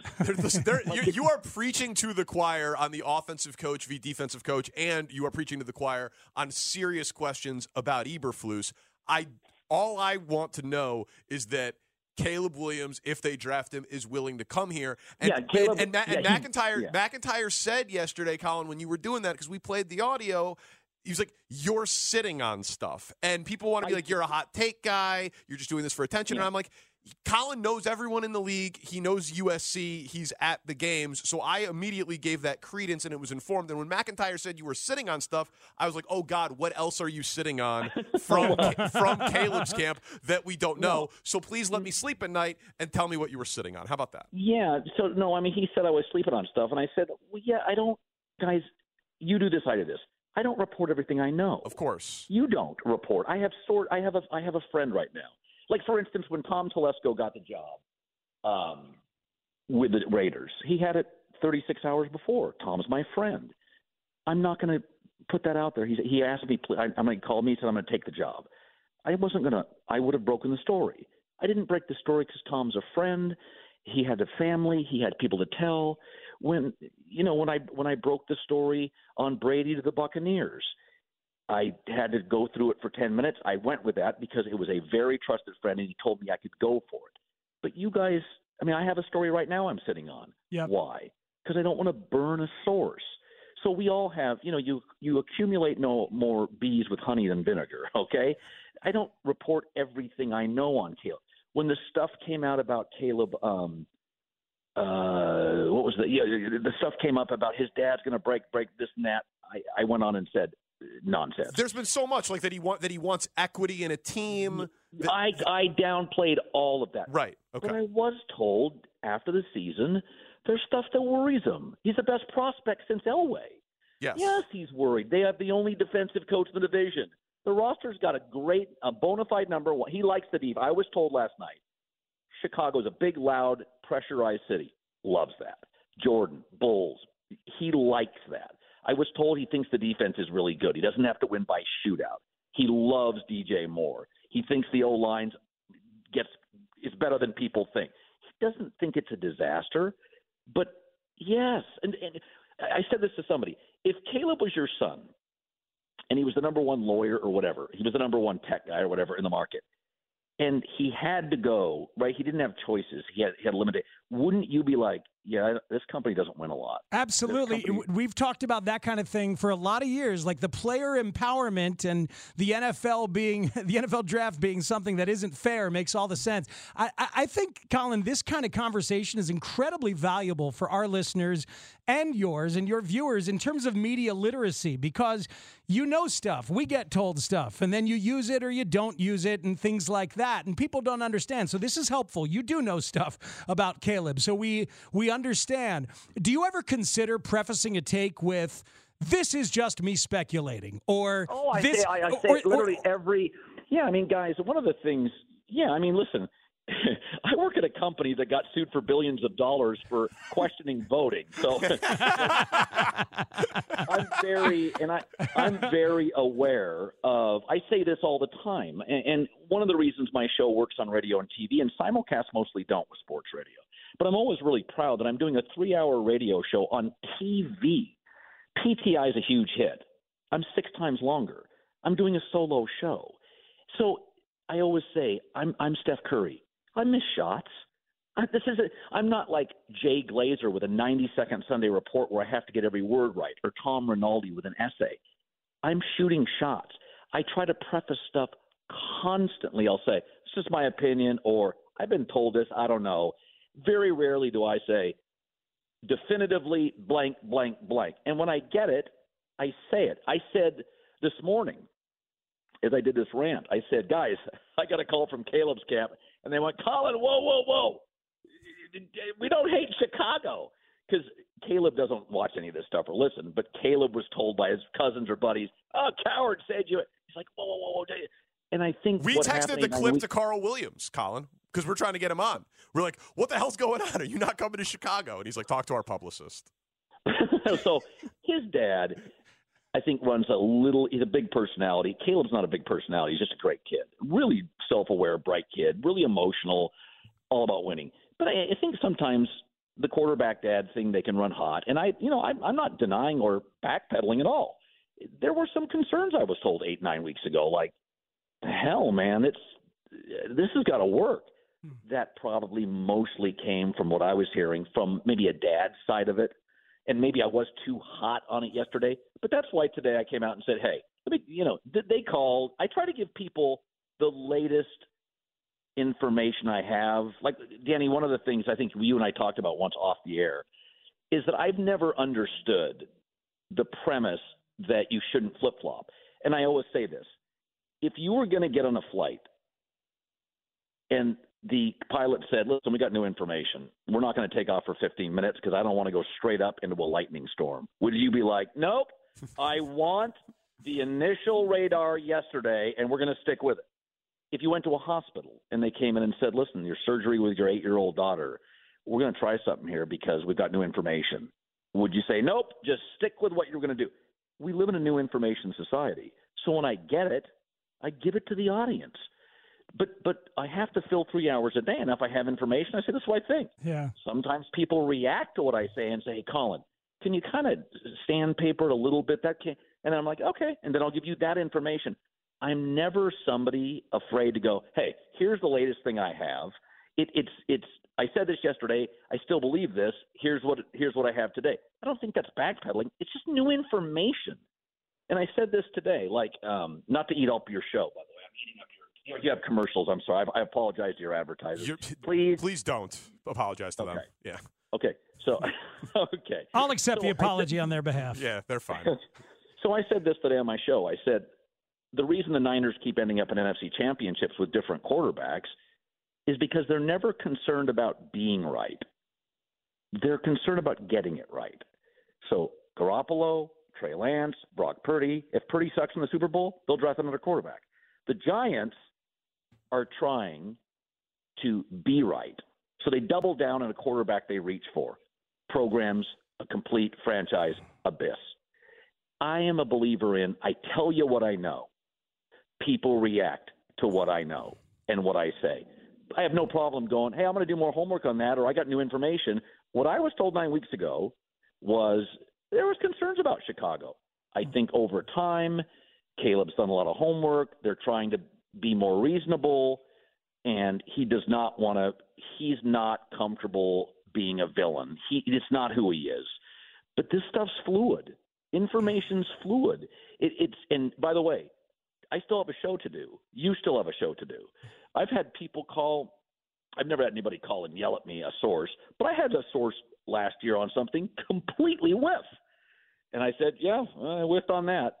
I haven't had that happen to me a lot, but I'm not bad. 9 weeks ago, I think there was real concern about Chicago in that camp, and I think now they just don't want to be painted as we hate Chicago. They see it. They see an avenue with Chicago. It looks like Houston, but I would argue that Detroit and Green Bay are better than people in Houston's division. I think Green Bay and Detroit are stacked rosters. Well, next time you talk to him, tell him that Burrow and Lawrence and Luck all walked into the worst team in the league when they drafted him. He's walking into a 7-win team in the easier conference for an iconic franchise that reveres the 85 Bears, that's never had a 4,000-yard passer, never had a 30-touchdown quarterback, and he immediately becomes the best quarterback in franchise history, and he will own the best city in the world if he's even half the quarterback he's supposed to be. Will you tell them that for me, Colin? I just was on the phone earlier today after my show with one of Caleb's people. And so, this thing is, it's kind of taken a life of its own. He doesn't care. He doesn't stay on. He's off Twitter. When he posts something, somebody on his he doesn't have an entourage, his small team does. But listen, we got until April, 24th? When is the draft? April 24th? Yeah, it's the third week of April. This I will tell you. The Bears will get multiple calls for the pick. Sure. That I will definitively, absolutely say right now, yes, they will get calls, multiple for that pick. Do not be surprised if it's not at least 5. No doubt, especially because they've got Fields as an option and all the other quarterbacks. So as we live with this up until then, I'm trying to figure it out. Do we think was it Caleb with the concerns? Was it the dad with the concerns? Is Caleb less concerned? Is his dad less concerned? Do we have to worry about his dad strong-arming the situation and creating an Eli situation? Well, can you clear any of that up for us? Yeah, Caleb controls it. Caleb's going to do what Caleb wants to. He's very strong, right? Like Caleb's not going to let anybody control him. dads are dads. Do I believe the concerns are more heated from his dad's side? Yeah. But it's also Caleb's career, and there are no reboots very rarely in this league. But I was told today when I asked him, he said he's not going to do an Elway. He just doesn't. That's not what they're not redoing the league structure. He doesn't want to pull an Elway. If they draft him, he's going to go. But I think you guys view Chicago as a much better landing spot than I do and people around the league do, because I think if Eberflus gets off to a bad start in an offensive league, I think the staff gets blown out. They can say they won't, but 1-6 in Chicago talk radio, you're done. I think that's definitely possible. And I said, listen, man, I want Caleb to save the Bears from themselves. That's what I am rooting for. Yes. Like Burrow saved the Bengals from being the Bungles. That is the rooting interest here, at least from this talk show host. Yeah, I think he's good enough to do it. I think the only thing you and I disagree with, I don't think the situation's as good as you view it. I think it's hard to have one winning season in 11 years in the NFL. That is hard. It really is hard to that, because that means you're going to have multiple chances at a quarterback and multiple chances with a coach. You'd think you'd nail a few. Trust right? me. Trust me. We've been living it. Yeah, you think you would nail more of a few. They should have drafted Mahomes. They drafted Trubisky. I got one more thing to say to you, Colin Cowherd. Yeah. Thanks for wanting to hire me 3 years ago. That was a big deal to me. Thank you, sir. I did. I think I offered you, didn't I? Yeah, no, you did. Yeah, you did. No. Yeah. That's why I said don't have to apologize to advertisers or bosses or anything like that, or else we'd still be doing stuff. That's all I'm saying. Well, just because I offered once doesn't mean I won't offer twice. That's all I'm saying. Man. Hey, Colin, I remember once when I was working for Sporting News Radio and I was living in Los Angeles, I was walking my dog listening to you on the radio, and you made an analogy about getting called up to the big leagues, and you were at ESPN Radio at the time, and you said, if you work for Sporting News Radio, you want to get the call to ESPN Radio. And I wanted to punch you in the mouth through the radio at the time, sir. But I don't now. Now you're on. Yeah. Now you're in Chicago, and you've done well. By the way, I'm not trying to be glib. Does Sporting News Radio still exist? It has been in decay. I believe it's something. It became Yahoo Sports Radio and then SB Nation Radio. So the answer is no. It might, in some form or fashion. Sounds like the answer is no. But we deserved the shot at the time, I'll admit. Colin, thank you for the time today. Thank you, sir. All right, guys. Take care. Have a good weekend. That's Colin Cowherd of The Volume and Fox Sports 1. Let's react to that, you and I, shall we? Sounds like a good thing to do. 312-644-6767. Parkinson Spiegel on the score. The Parkinson Spiegel Show. Honored to be on their show earlier today. Danny and Matt do an excellent job interviewing people. Afternoons on the score. All right, well, that was interesting on a number of levels. Text line, Twitch, Twitter, all fairly polarizing. I think it's pretty clear that he is connected to the Caleb Williams world and is not just throwing things out there, which was the allegation of so many people, media, fans, bloggers. Like that was the thing that pissed me off the most yesterday.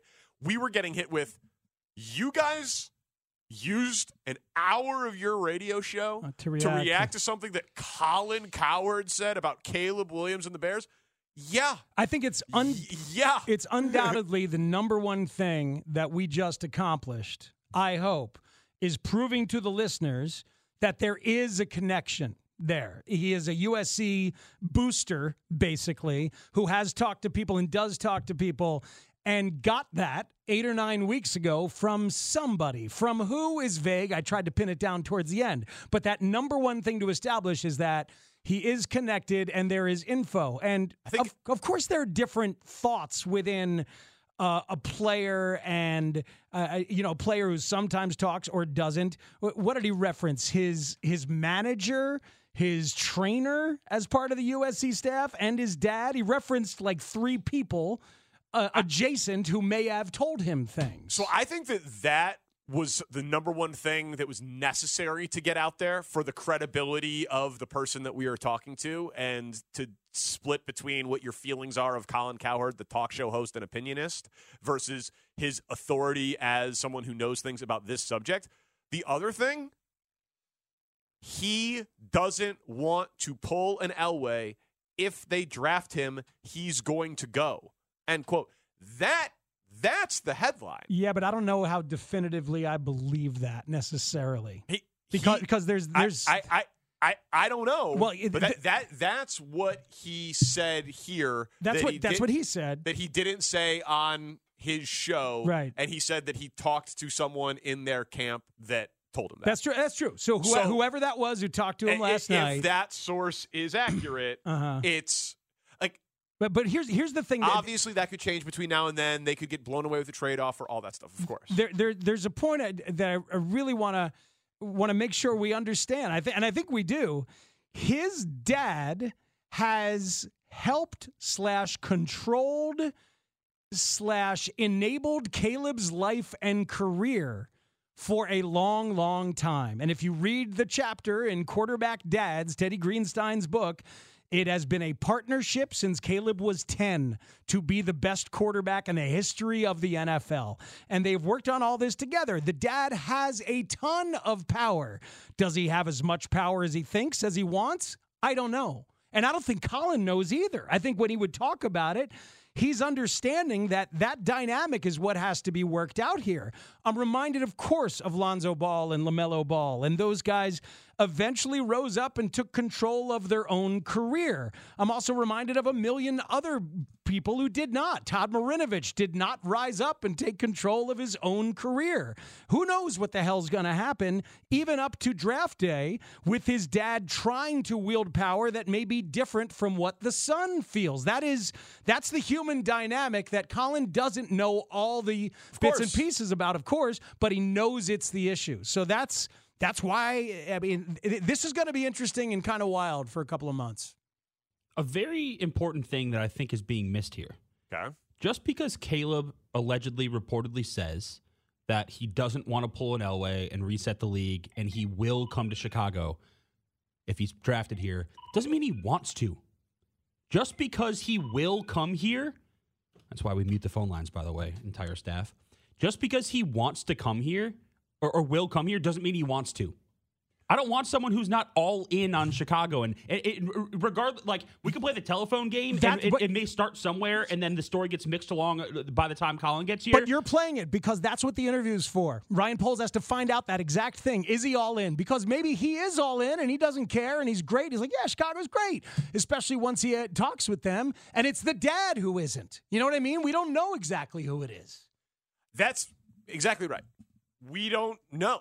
And 8 or 9 weeks ago, to use Colin's words, does that line up with basically when the Bears got the number 1 pick? Yeah.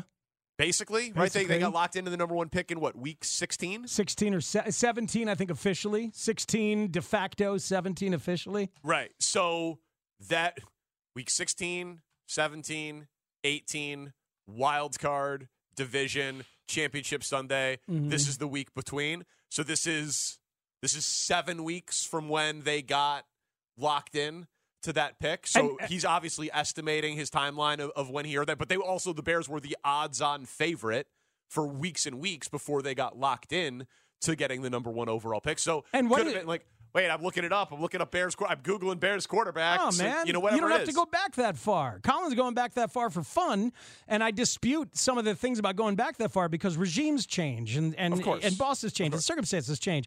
But there are a lot of people that believe the Bears will never have a good quarterback because it's the Bears. But all you got to do is live in the present, man. We know tons of people who believe that Justin Fields has been done wrong. Tons of people believe it. I believe he's been done wrong. You think Cam Newton and Caleb Williams have never interacted?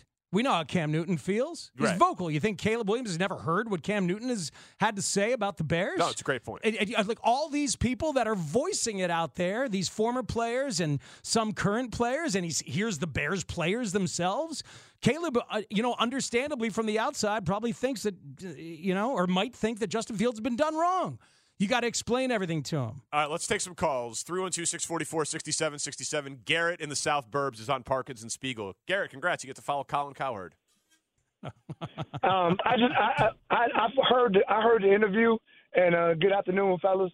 I've heard the interview, and what I have to say is this. I know Danny wants Caleb here. I've heard it for weeks and weeks and weeks how bad you would like to have Caleb Williams be in Chicago as a quarterback. I'm of the alternative. I hope Caleb doesn't want to come to Chicago. And here's my reason why.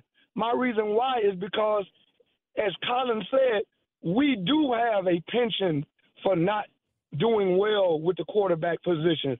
I've been a Bears fan ever since 1972, and I've never seen a real good quarterback in my lifetime for the Chicago Bears. Now, do I think Caleb has the potential? Yes. But I also think that Justin has the potential given the right circumstances. So I would rather see Justin have an opportunity to be the quarterback that he could be as opposed to going out and get a rookie and going through the same situation all over again. But your historical cynicism based on your life since 1972 should affect Justin the same as it affects Caleb, right?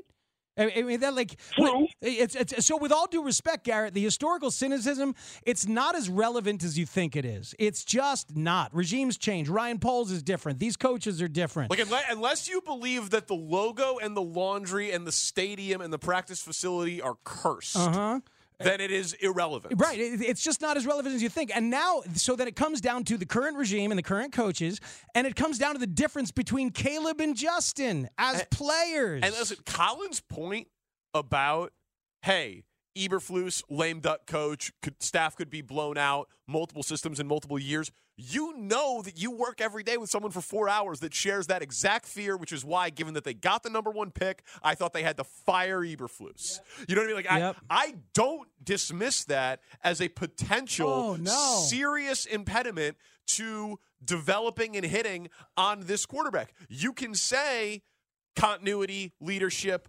culture, 7 wins. It's not just the quarterback. You can make the case as you have, but like that is a real concern. Absolutely. If Caleb has that concern, understandable. It is, of course, understandable, and he probably would want to meet Matt Eberflus. Absolutely, and so he will. So he needs to meet Matt Eberflus. He needs to meet Shane Waldron. He needs to meet Thomas Brown. He needs to meet Kerry Joseph. And like, hey, by the way, you're coming into a really good spot. These people know what they're doing. We're really looking forward to working with you. Ask them anything you want. You know? And so you are providing a better nest than he realizes, and it's your job to tell him. Look, man, I totally concede. Every time we have that conversation, ideally, you're better off with an offensive coach. 100%. I completely concede that. That's not who you have right now, and they decided, and I understand it, not worth firing Eberflus to facilitate that. We disagree. If it costs him Caleb, I will disagree louder than I've ever disagreed with anything before. Understandable. More reaction coming. Parkins and Spiegel on the score. The Parkins and Spiegel Show. Twitch and YouTube wants to see Whitey. Come on over here, Whitey. Say hello. What's up, Windy City? Afternoons on the Score. I wanted to punch you in the mouth through the radio at the time, sir. Yeah, was that cool to be able to say to Colin Cowherd? It was amazing. I forgot about that. I've told you that story before, of course. Yeah. Right? Yeah. Yeah. I mean, it's like literally 2 hours after my shift at Sporting News Radio, I got that guy telling me, if you're at Sporting News Radio, you're waiting for the call-up. I'm like, oh, God, he's right. That sucks. All right, well, I'll do a good show tomorrow. Yeah. And listen, man, you guys were all working. I was working with you when that thing happened. Volume just turned 3. Yeah. 3 days ago. I was supposed to be one of his first hires, and then it didn't happen. What happened specifically? Big things coming. I can't say all of the specifics, but because big things still could be coming. As you just heard from Colin, he said, I offered you once. Nothing says I can't offer you again. Damn straight. But no, I mean, listen, it's one of the great, devastating moments of my career to not being able to take that job as an and with this job. And it's the 5th star on the Chicago flag. It's the fire, Fort Dearborn, The Great Exposition, the World's Fair, the hot dog, and Danny not going to Volume. I wanted to do it with this Is that job. more than 5? It was supposed to be with, and then it wasn't. That was the 5th. Okay. That was the 5th one. The 6th is Manny's, right? It's No, for it's Manny. Golden Shoes. Golden. I mean, the guy. Okay. Which call should we take here, Shane? Always go to Shad. Always default to Shad if he's on hold. All right, Shad. Wow, look at that. That's a great endorsement from Shane. Yeah. Congrats, Shad. Oh, I'm sorry, guys. I was cleaning up these red flags in my car. Hey, Shane, how you doing, man? Hey, a lot of red good to see flags you. is what you're saying. Go on. Man, look, the one hope I got for you, bro, is the thing you ended your spot with Kyle Hurd with was in terms of pitching Caleb his dream of being the greatest quarterback of all time, and that's winning the Super Bowl here and being the reason for it. That's his only hope. But too many red flags, bro. I'm already moved on. We got to. In your bones, if you're a Bear fan, there's nothing about right now in this moment that you could say honestly, I want that guy leading my team next year. You can't feel that way. And if it's we don't know that he predicated on feels how- that way, Shad. It might just be his controlling dad, man. You don't know. Well, Speeds, my thing is this. Before you know someone, what do you know? The representation, right? When you go out to your club, right, how do you pick the bars and the spots and event shows that you go? It's the presentation, the aesthetic. You can see yourself there. When you put the vision of Caleb as a quarterback in the Bears, most of the fans right now don't feel like they can support that. Not to say that they haven't met this guy that can't be won over. This fan base knows what they want out of a quarterback to win the Super Bowl for them. Justin tucks enough marks for people to give every excuse in the book until they can't. Same thing that happened with Jay Cutler. So what I'm saying is the only hope that this Bear fan civil war is going to have is if this guy's hope is to win a Super Bowl here, and that would justify his claim to being the greatest of all time. Thanks, Dad. Thanks, Speed. Shane, red flag cleanup on you, man. Get out of here, Shad. Thank you, Shad. Have a good weekend. You know what it reminds me of? When Derrick Rose, as he's talking, when Derrick Rose got to the Bulls and it was all about Reggie Rose. It was all about his brother. It was all about, the representation. Like, oh, do we know Derrick? Do we get to know Derrick? I mean, turning pro could be a changing point in this kid's life where he frees himself from a controlling dad in some ways that he hasn't been able to do.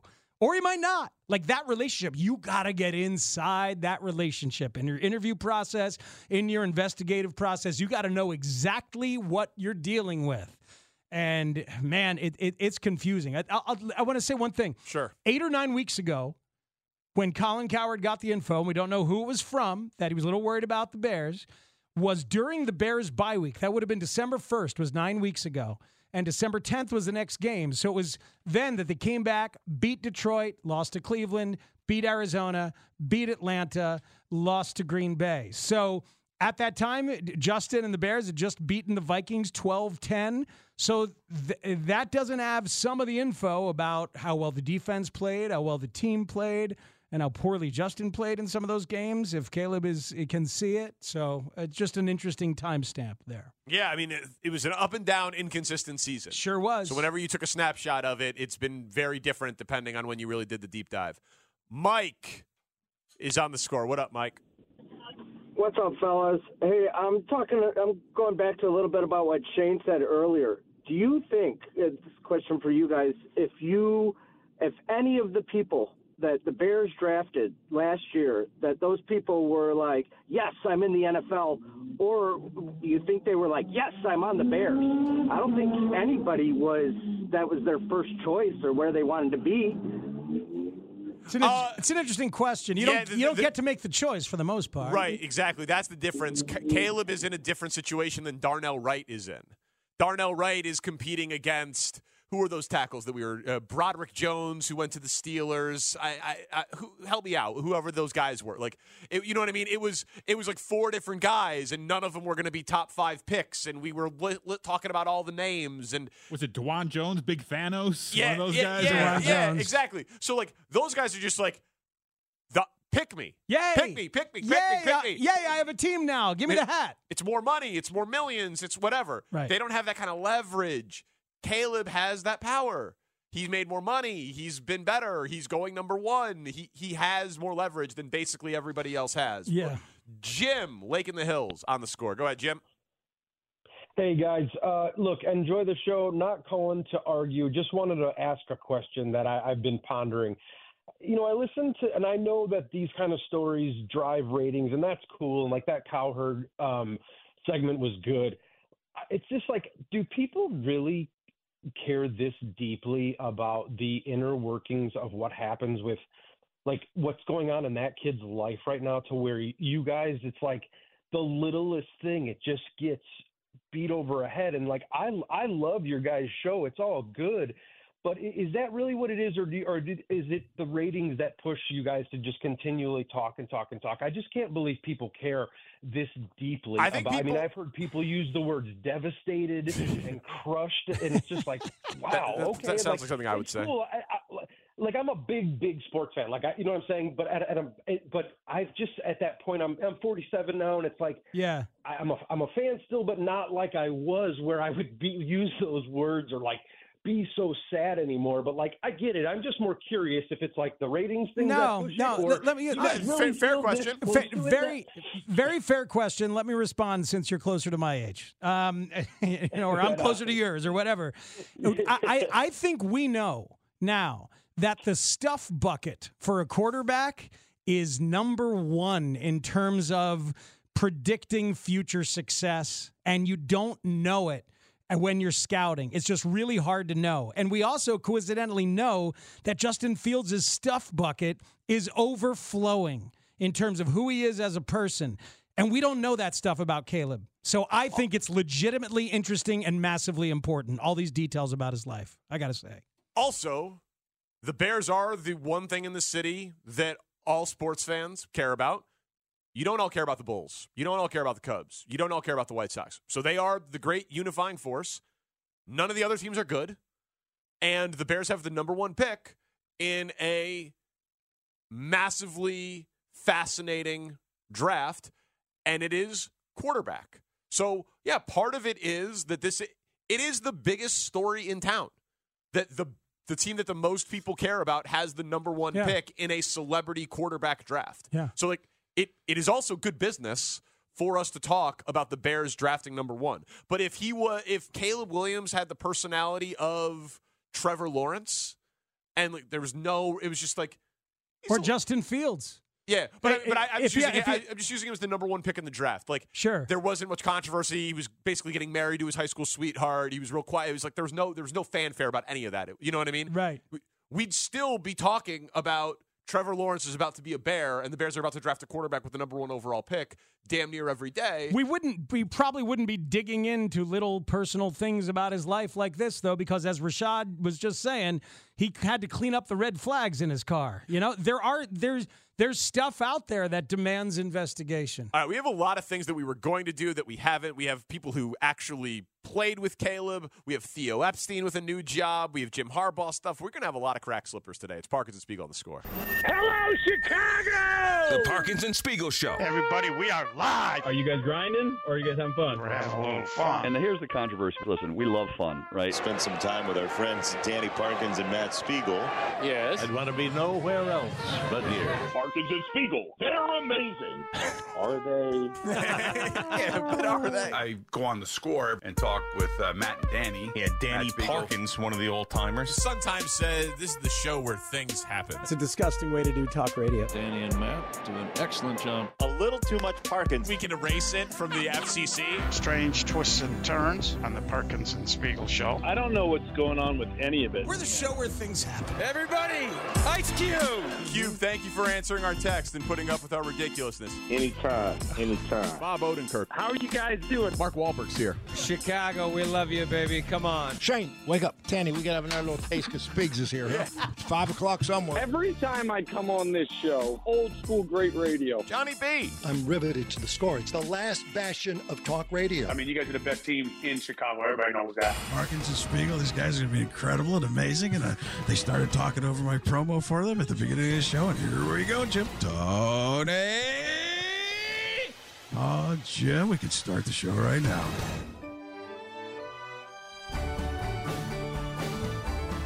Oh, man. It's been a day. Lot going on. We talked about the Bears Stadium bombshell in Crane's Chicago business and then had to move on. That's an insane. Colin called in. It's an insane thing to have to move on from. The Bears' real focus is the lakefront, not Arlington Heights. Hey, we'll vibe it up for you around here in a little bit. To talk some baseball? Yeah, let's talk some baseball. About 20 minutes. If there's time, we need to talk about Jalen Johnson's swing in the Pro Bowl games last night. Oh, really? You need to help him on the golf course. Listen, I would love to play 18 holes of golf with Jalen Johnson. I am sure that you would. It was an absolute freaking debacle to watch. Oh, no, Jalen Johnson. Didn't see it. Yeah. I said in the promo today for today's show that you were going to scout the Pro Bowl for us. Yeah, I watched some of the skills competition. The long snapping thing was cool. As always, but and the accuracy, the quarterback accuracy thing, the Baker Mayfield one. But our guy Jalen Johnson, he needs you. He could actually probably use me. Frankly. Oh, wow. Yeah, Okay. I could make his swing better. All right. No backswing of note, not much follow through, shanked to the right, maybe 100 yards. He was a good sport. He made contact, and the Pro Bowl teammates cheered for him, which tells you how low the bar was going in. Got some pity cheers. That's never what you want. Not good. All right, so Colin knows stuff, shared it.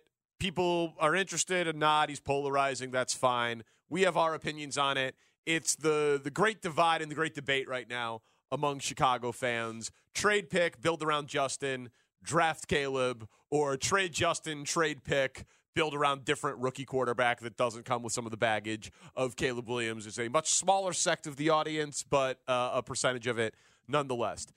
Do you want to hear from some people that indisputably know Caleb Williams because they played with him at USC, and they're also interviewing for jobs? That sounds good. Okay, Nicholas Moriana did a great job for CHGO. He was at the Senior Bowl, and he talked to 3 different dudes. Taj Washington, Marshawn Lloyd, Brendan Rice, 2 receivers, and a running back. And let's just play some teammates who are interviewing for their own jobs about Caleb Williams. All right, here is wide receiver Taj Washington. A phenomenal player, as we all know, but even better person. Being able to see him every day, be the person he is, with so many distractions around him, and he's a great teammate, great person on and off the field, funny, guys like that. But he knows how to compartmentalize well. I feel like as a player and a person, you need to know how to do those things well. Where it's like when it's business time, it's time to get down to business. I was very grateful to play with him. Is he deserving to be the number 1 overall pick? Of course. In 2024? What makes you say that? If you got the opportunity to draft him, nothing else needs to really be said. You see it, you know it. Anything that needs to be said, I don't know what you're thinking about. The ability to compartmentalize with a lot of things going on around him from a wide receiver teammate who's watching him go about his business every day at practice and in the games. All right. Business time. That's an endorsement. It's business time. Right? That sounds good. Yeah. Here is running back Marshawn Lloyd. Very consistent. He wanted everything exactly how it was supposed to be, and if it wasn't that way, you're going to keep doing it until you get it that way. He's a very consistent player. He doesn't take nothing. He doesn't take nothing. He wants the best for the team. He's going to work hard. He's going to push you. Super hard worker. Competitive, very competitive. He doesn't want to lose in anything, no matter what it is. Very competitive. There's dodgeball, bubblegum chewing, anything. He's a very competitive person. Is there a specific example that you remember where he wanted to get the best out of you on a rep, something in practice, something stand out from a time like that? Well, every day after we leave, after we finish stretching and everything, the quarterbacks and a couple of the running backs race to get to the next spot. I don't race because I don't want to waste my breath. But Caleb raced every day against somebody. He just started running. Everyone else started running with him. They try to race to it. And as well as we had a dodgeball game, a team bonding moment. And Caleb, Caleb's a quarterback, so that's kind of my team ended up winning, but we ended up beating Caleb's team. But just how mad he was over a dodgeball game just shows you how much he loves to win. That is awesome. First of all, the legendary dodgeball stories in the Bears locker room. Oh, yeah. Right back in the day. Briggs and Peanut and Urlacher and Olin and Till and Pat. Right. So right there, that's fun. And by the way, there was a dodgeball event at the Pro Bowl last night. Derrick Henry destroying people in dodgeball. That's fascinating. I'm your Pro Bowl guy. You always have been. I'll cover the Flag Football Sunday. Get back to you Monday. Thank you. Caleb Williams hates dodgeball, I heard. The movie? We just The played the sport. thing. We just played the thing where he was great at it. It's false. I got it from Colin's guy. You gotta get angry. You gotta get mean. That's the only way you can play. Drinks his own urine because it's sterile and he likes the taste. Dive, dip. Somebody dodge, once made him duck, drink his dive. own blood. Yeah. Or bleed his own blood, excuse me. Nobody makes me bleed my own blood. Nobody. We're quoting the movie Dodgeball. Yeah. It's good to have fun with movies. What were we talking about? Caleb Williams. Dodgeball. Competitive. Sure. Also, right? That's an anecdote that's going to be fun. He races his teammates after practice. Yeah, and the bubble gum contest. What's that about? Is that like chewing, like about bubble blowing, I'm or not like sure. how long you can go? I didn't know where he was going with that one. But I understood the racing and the dodgeball. Yeah. I understood those two. I got lost with the bubble gum. Okay, for a well, while. 2 out of 3. That's Okay. not bad. Here's receiver and USC teammate Brendan Rice. What was it like playing with Caleb Williams? How would you describe him? Game changer. What about him? Like, He's a game changer. What kind I like to leave it at that. Game changer. He's a dog, man. Like, he's gonna push you. He's gonna make sure you're gonna go out there each and every day and give it your all. How does he do that exactly? What is it that he does that gets the best out of you? He's gonna ask of it from you. If you don't give it to him, hey, guys have fallen this year. That's all I'm gonna say. I think that's so great. Great job again by CHGO for having Nicholas Moriano down there, and he did a great job tracking down all the USC guys and asking Caleb Williams questions. You know, it's important to like get some of that stuff and just have it as data points. Of course, these guys aren't going to say something bad about their teammate, you know, as everybody's getting ready for the draft. But there's going to be a lot of specious, weird stuff out there. There's, you know, whether you feel that the Coward stuff is that way or the thing that's been circulating about the former NFL scout who like had talked about Caleb with concern, and really all he did was put together a bunch of the public specious red flags into one consolidated take. Yeah. You know, but it got a lot of credence for people. It was like the echo of an echo of an echo. That stuff is going to be out there. So we got to keep collecting it. So we're going to promise you that we're going to keep collecting info about this guy, whether it's good or whether it's bad, and we'll make sure it comes from a decent source as best we can. Because it's important. I think it's important. Yeah, and listen, this idea of like, okay, they're his teammates. What were they going to say? Well, a lot of people want to point to the clip of the guy running out of the tunnel at USC saying, now we a team. Yeah, right. Before the bowl game, assuming that that's about Caleb Williams, even though... I thought it was after the bowl game. I thought it was after the win. It's before the game as he's running onto the field. And like hasn't said that that's what it's about. It's just an internet clip that makes it. And like, so that's a teammate. Maybe that is a guy who didn't like Caleb. Maybe that's a guy who the last player that Brendan Rice said people got demoted. That's all I'm going to say about it because they didn't work as hard as Caleb wanted them to. Maybe that receiver was a guy who like, I have no idea. That's interesting. I have no, you know what I mean? But so my point is that there's. I got to admit, I was thinking about chewing gum when he said that. That's my bad. No, it's okay. But like that.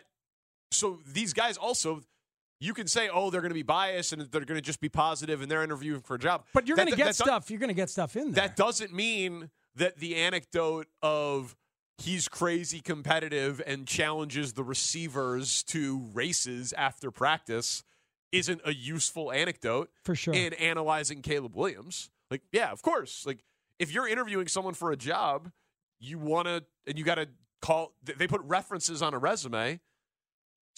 It's understood that those references that are on the resume are probably going to say positive things about them. Doesn't mean you still don't call them and then judge the sincerity of those answers for yourself. Yeah. Right? Yeah. I've never put somebody who's going to give me a bad reference on a resume. It'd be a weird choice. It'd be a weird move. It'd be a very, very strange choice. So that's the. You want to hear the thing that was on the bottom third of that Cowherd segment, the old clip. Yeah, because this is again, this is huge. This is from the Heisman Trophy season, and he comps himself, Caleb Williams, to I don't know, the most talented quarterback any of us have ever seen. Everybody watches Patrick and sees all the cool things he can do. And, I always said, even in high school, that I don't think there's anything, obviously it's special, but I don't think there's anything that I can't do that he's doing out there. So, I think it's really cool, like I said. And I had comparisons of a bunch of other people, so to have Patrick is pretty cool. That's just healthy arrogance of, Right? of a young quarterback. I think so too. Yeah. I think so too. I mean, the fact that was the subject matter that kicked off the segment yesterday when Cowherd it was let old. The, Like, let that the was stuff so fly. strange. There's not a lot there. Think about it from a talk show host perspective, right? There's not a lot there. It's old. We know that his partner doesn't give him a lot to further the conversation. So a few minutes in, you're basically a solo host and your mind wanders to this information you have and you pull the trigger on something, and then have to take a phone call afterwards admonishing you. It makes it understandable, and it makes it shows that there is some knowledge there and some connection there. It's so funny to see all the. You're just a Caleb apologist. It's so obvious he doesn't want to be here. You're gonna cry when he isn't here. Okay, that's fine. For the next 10 weeks. You all get to crow that way until on April 27th when Roger Goodell walks to the podium and says, with the first pick in the NFL draft, the Chicago Bears select from the University of Southern California, Caleb Williams. Yeah. And then I get to be right. So for the next 10 weeks, you're right. And then I'm right. So... Tell you what, that was likable. Don't you guys think? I'm just letting them know. I'm just Shane, saying, Tanny, you that see was some these- likable stuff. You see these texts? I do. I'm just saying, they're not being very nice. The text line? No way. No way. The text line's not being nice. Those virgin bitches. I'm just saying. Just saying. So for the next 10 weeks, The price of doing business. for the next 10 weeks, It's okay. they can pretend that they're right. Count me among those who didn't know that Brendan Rice is the son of Pro Football Hall of Fame wide receiver Jerry Rice. Good genes. I didn't know that. His dad was a good competitor. Mississippi Valley State. There you go. Just a good competitor. Yeah. Yeah, he was pretty good. A solid competitor. Shout out to Jerry Rice. I'll take understatements for 5,000. Few big catches. Yeah. Never dated Taylor Swift, but few big catches. Seriously. No, he's a pretty accomplished guy. Tanny, you did, right? You and Taylor for a while. She wrote a song about him. I had a Taylor Swift thought that, no, I probably not. What? Probably not right Do you see now. how long time-wise she was shown on the TV? 44 seconds. 25 seconds. Was it 25? It depends on which game. It's, Yeah, very, they've very been little. The last one. The last one. Yeah, it was not a lot of time. I heard it was 14. I don't know. Somebody did the math. It wasn't a lot. No, I counted. You're sitting there with a stopwatch. Has she responded to Usher's imaginary phone call that I wanted her to make yet? No. That has not happened. It hasn't No. happened. I Okay. mean, it has been reported. Who knows? She did give him her confession. And she has watched a Okay, full replay of the game with Tony Romo on the call, and she wants to walk back what she said about Tony Romo. I take it back. You're not very good at your job. That was my mistake. Guys, it's space movie night at home for me and the boy. Alien, Gravity, Cocoon. Thoughts? I need some feedback I haven't here. seen any of them. Armageddon. The Fifth Element. Oh. Yeah, introduce the boy to Fichtner. Armageddon. Armageddon. Armageddon. Alien, is that maybe a little too intense Could for be. the Rubster? Could be, but he likes the intense. All right, well, give it to him then. What about The Martian? He saw it. Yeah, he loved said- The Martian. What were the choices again? I liked another one in Gravity? there. Gravity is very good. Very good, chill. I think he might like Gravity. I think Sandra that Bullock, might, right? Yeah, Sandra Bullock and George Clooney. 96% on Rotten Tomatoes. Yeah, it's pretty good. Wow, it's a high number. You said Space Cowboys. Funny space movie with old people. Yeah, it's not like great, but for a 12-year-old kid, and you will enjoy it. It's got Tommy Lee Jones, Clint Eastwood, Donald Sutherland, old people who go to space. Got to keep up with young astronauts to fix a satellite. We've watched a ton of them. You would enjoy it. Yeah. All right. So I'm going to look into your space Cowboys, but I'm thinking Gravity. Have you guys seen High Life with Robert Pattinson? No. 2018, 82% on Rotten Tomatoes. Have you seen Saltburn yet? Have any of No, you guys I seen won't. Salt? Oh, I won't do it. I need Danny to see it. You stop drinking that bathwater, you weirdo. I need Danny to see it so we can talk about it. So Danny, try and watch that. All right, I'm going to try to watch it. All right, Robert Downey Jr. Oscar-winning performance in Saltburn. Oh wait, spoiler. Sorry, spoiler. on Did you that. see I got backup on that today randomly from a guy on Twitter? Who's like, oh, I totally see why that was a spoiler. No. You were totally right, 12 Speaks. followers. But he's right. It was a spoiler. I'd like to relitigate that. 3 of them are porn bots. As the Oscars get closer, I'd like to relitigate that. Maybe not on a Friday afternoon at 5:18. Anybody watching this Griselda on Netflix? Sofia Vergara. Yeah. I can't understand her. With like an evil turn, right? Well, yeah. she Spoiler played- This is drug yeah. dealer? Yeah. Whoa. Whoa, dude. What a twist. It's in the description.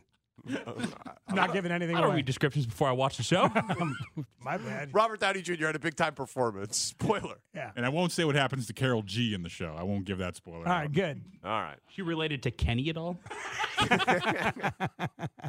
Brandon G. Who's that? I think he was a basketball player for Illinois. End it. Pretty sure. Robert in Naperville. Hold on, dude. Let me pull up the phone screener. 1 second. I didn't know you were going there. Yeah, let's take phone calls. Here we go. We talk to people. Robert, you're on the score. Hey, fellas. First of all, thank you guys for taking my call. Look, about the Coward stuff, I don't want to come off as ungrateful for him taking his time out of his day to correct the record. I really do appreciate most of his commentary. It's okay. He'll Obviously. be fine. Obviously, I'm a fan first. I get that. So there's the meatball gene in there, and consequently, meatball gene's actually hanging out with Neanderthal gene. Okay. Let's go, Robert. Robert, No, you're this doing- is the good stuff. Yeah, you're doing I'm all right. shtick. Don't let their lukewarm response deter you, Robert. That was awesome. Fellas, I listen. If that's the response to I actually listen to the show, I don't know what to tell you. Yeah, no, you're right. Thank you. What kind of meatballs, by the way, Robert? What kind of meatballs are you bringing to your Super Bowl party? What is Gene like? Oh, man, I mean, oh boy, God, it's got to be something ridiculous, right? If he's a Neanderthal, what? Gosh, elk? That's not that ridiculous. Yeah. All right, move on, Robert. My bad. Not an Epicurean, but look, there's a real jaded outlook that's arisen lately. That it's upset not just the Chicago sports side of my brain, but the thinky parts too. So it's this idea that no matter what the Bears do, they're gonna Bears this up somehow, and it's such lazy, reductive, magical thinking. Now, I can get that a belief in the law of averages can lead to, clinging to the gambler's fallacy. But this moment has nothing to do with Jim McMahon. It has nothing to do with Jay Cutler and nothing to do with Sid Luckman. Thinking that is as illogical Yes. as gambler's fallacy, especially when you consider the fact that, and it was even mentioned here today, the Bears have never had this kind of opportunity before. Not with this kind of talent on the roster as we speak, and not with this kind of quarterback prospect available. If you want to take a look at history, we can take a look at the fact that no team that's landed the first sorry, guys, I'm walking my dog. I'm losing my breath. You're walking your dog so you lost your breath? Yeah. She's pulling real hard, Danny. I don't know what to tell you. Hey, man. How big is your dog, The Robert? love of a dog is everlasting, Robert. You know that. It's not the size. It's the vigor. She's 1 year old. How big? She's a lab. She's 60 pounds. Okay. All right. Well. But I think we should let Robert walk his dog. Yeah, we get the point. Thank you, Robert. Thank you very much. We appreciate you. Yeah, good stuff. Yep. Wow. He almost lost his dog and his mind. Yeah. There's a lot going on there. I'm so sorry about Robert. I feel He was personally great. at fault. What are you talking about? There's, loved there's Robert. nothing wrong with that. I loved Robert. Real quick to the texters. We've seen Spaceballs and Interstellar and a lot of the movies that you're sending in. I agree with his main point, though, that the cynicism of the Bears have never done it before, so that doesn't mean that they can't do it again. Ryan Poles he's never tried. And he was in Kansas City when they did it with Mahomes. Yeah. So that's the one that matters. It's not about, oh, man, they didn't really maximize Rex Grossman or Jay Cutler. Yeah. Or, you know what I mean? Well, It's just not relevant. I agree, and I tried to say it to Coward about the Bengals, and he said, no, wait a minute, they had Boomer Esiason. And they Because had he's talking about history. Ken Anderson. Like, okay, that's fine. But their successes were in a different time with different coaches, and they were different kind of players, and the rules were different, yada, yada, yada. It's like, here we are. It reminds me, frankly, of the Cubs curse conversation, because the real curse was bad ownership. And so now you could say Bears ownership is the same. So if you want to point to it in that way, you can. But even a blind squirrel finds a nut twice a day. Amen, Vinny Goodwill. Before we break, speaking of Vinny, this guy's been on hold for 2 hours and 8 minutes and has no point related to what we're talking about right now. But can we go to Vinny in Utica anyway? Absolutely. Hi, Vinny. Hey, I appreciate it. Thanks for calling, Vinny. What's up? Well, I want to talk about quarterback draft. I wanted McCarthy, and McMahon, but the Bears went Bears and went cheap as usual. But there is an actual better option. A dream team draft quarterback and wide receiver from LSU. And there you go.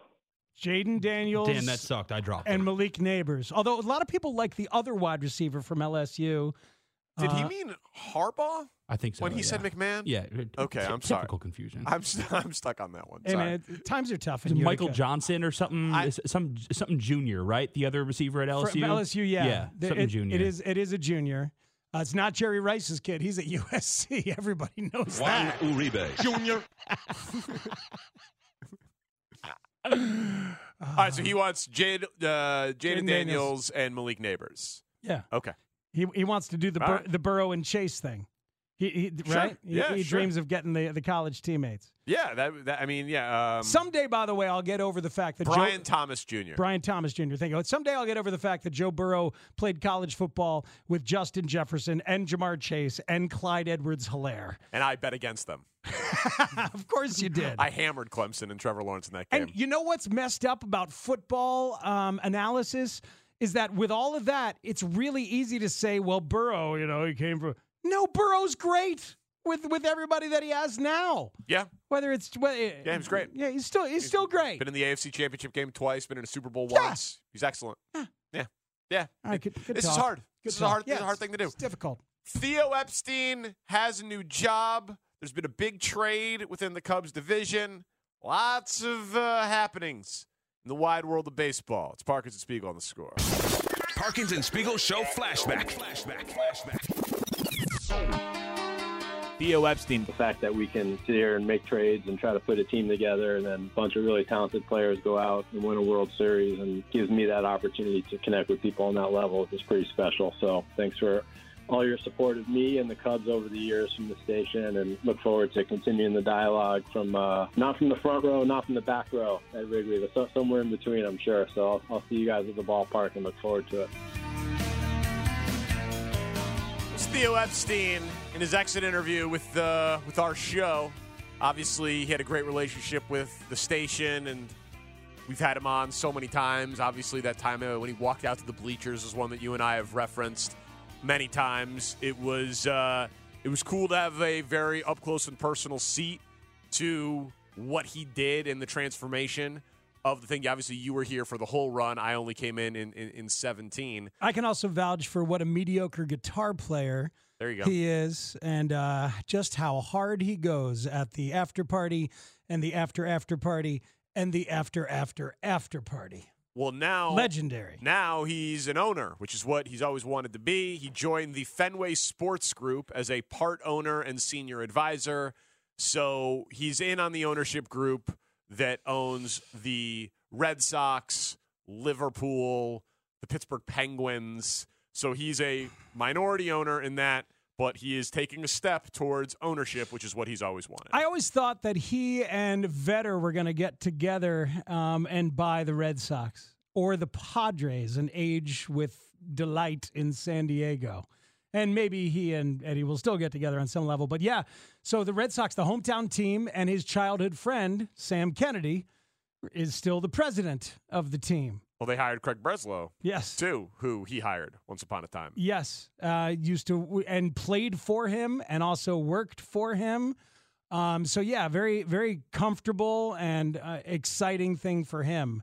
And an interesting legacy that guy's building, huh? It's quite a thing. Yeah, like you go to Boston as the youngest GM in baseball at age 28, break that curse and win a World Series. Things go south there. You get swooped away by the Cubs, execute maybe the most perfect 5-year rebuild plan in the history of professional sports. Then things go bad there. You leave, relax, fix baseball with the commissioner, with the commissioner's office, helping to implement the new rules.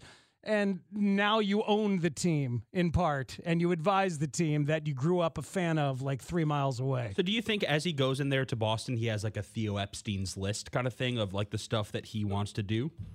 For the Red Sox, or just No, Just like I know what he's doing.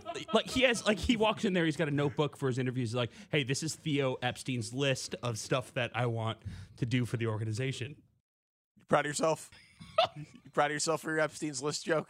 What do you? Theo Epstein's list of things that he wants for the Boston Red Sox. Is Jimmy moving Kimmel forward. on there? Whoa. What? You can't say that. On Theo's list? You can't be talking about that. All right. Wow. A lot of people, including Jimmy Kimmel, are really hoping that doesn't.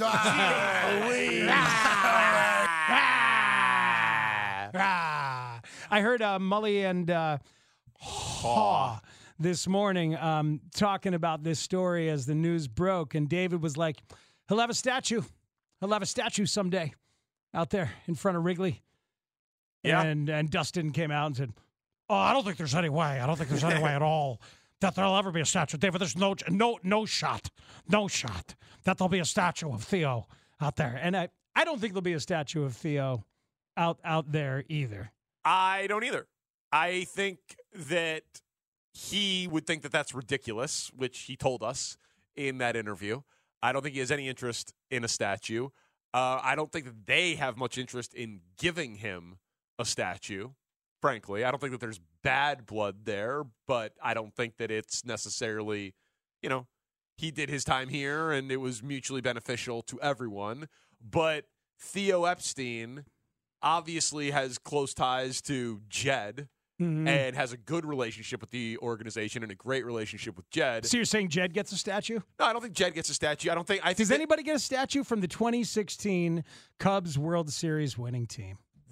Go ahead, Tanny. No, I think there should be a statue for the 2016 Cubs. And who should be represented on that? The fans. Best fans in baseball. Tanny, you know what I was thinking? They probably need to do some hybrid weird-ass memorial thing with bits and pieces of players and plays like the White Sox thing in front of gate 3.5. But you can't have Juan Uribe at the top of that monument or statue. I'll tell you that right now. Off limits. He should be at the top of every statue. What was the biggest theme after 2016? Like people saying, man, I wish my deceased father and mother were here for this to see this. All right, here's your opportunity. I want you to bring all of your urns of your deceased parents to X location. We're putting them into the statue. The thing is... Theo statue built of dead relatives.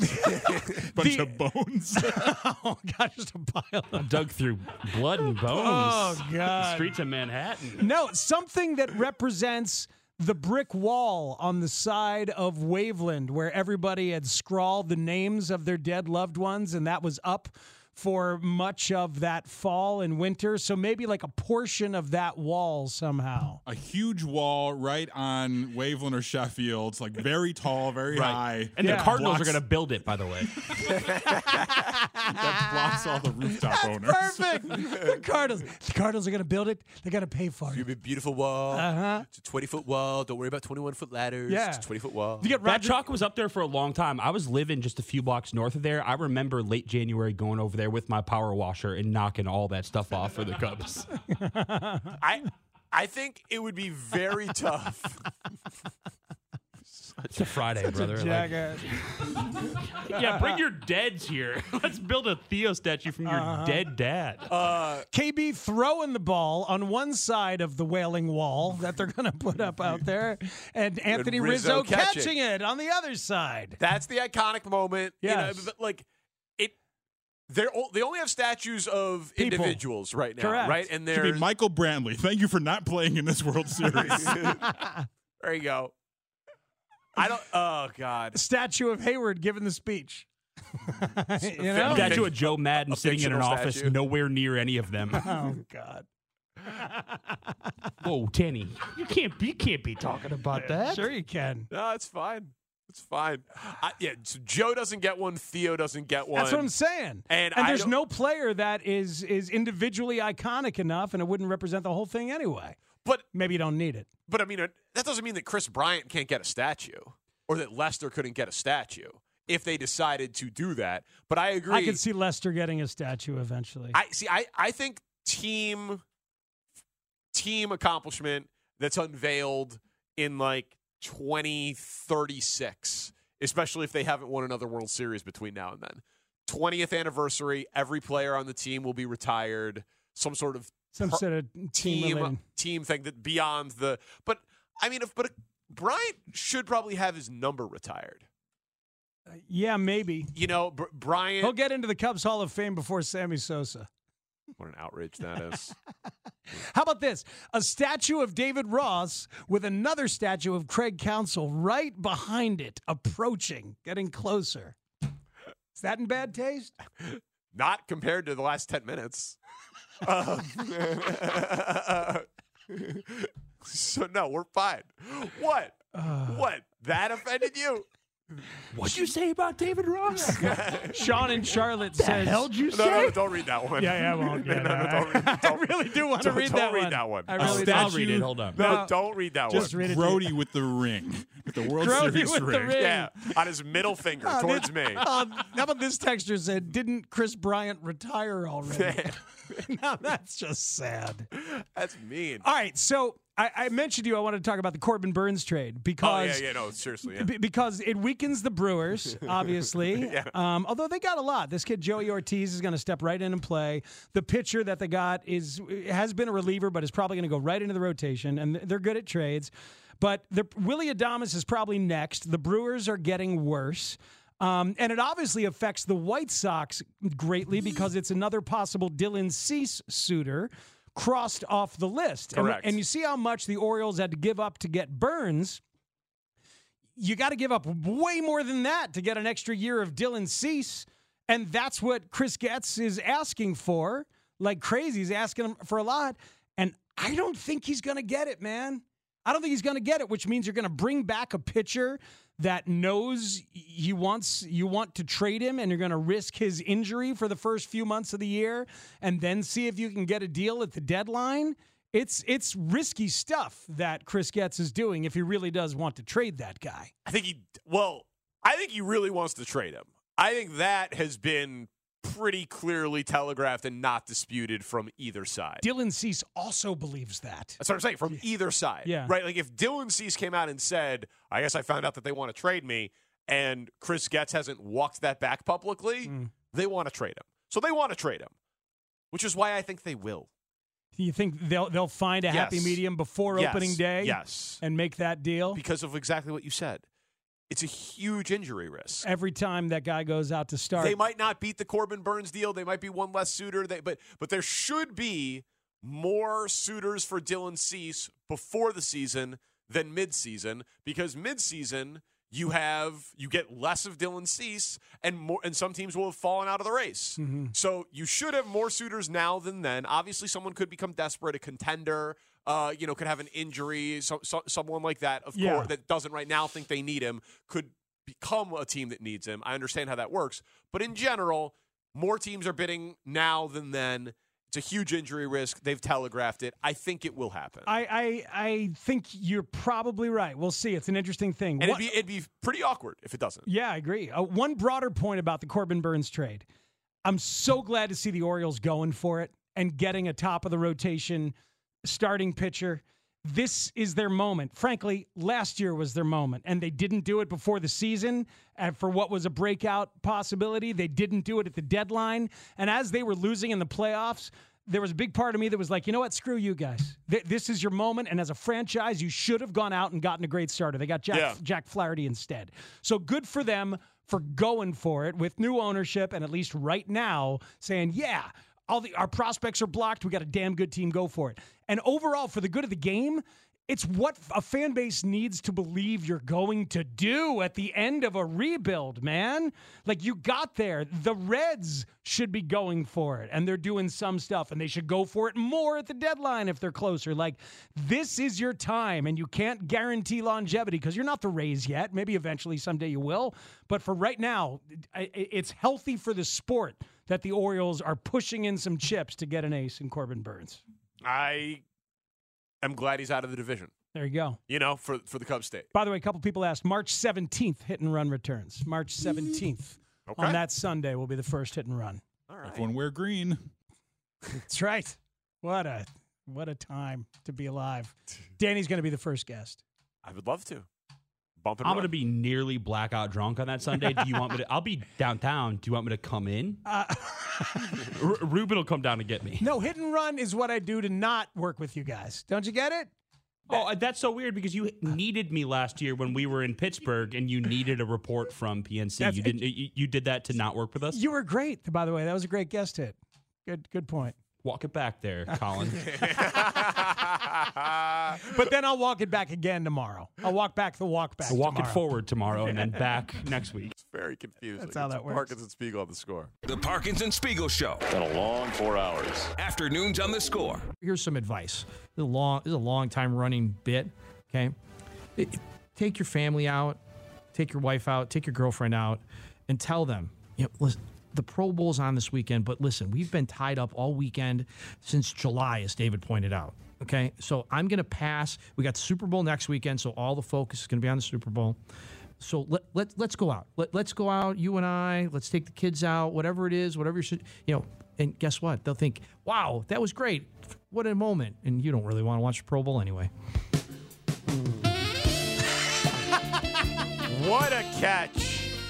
Just playing on the tropes that the significant other would have no idea Amen. about the insignificance of the Pro Bowl. All right, legit. That's great stuff. That's wonderful advice.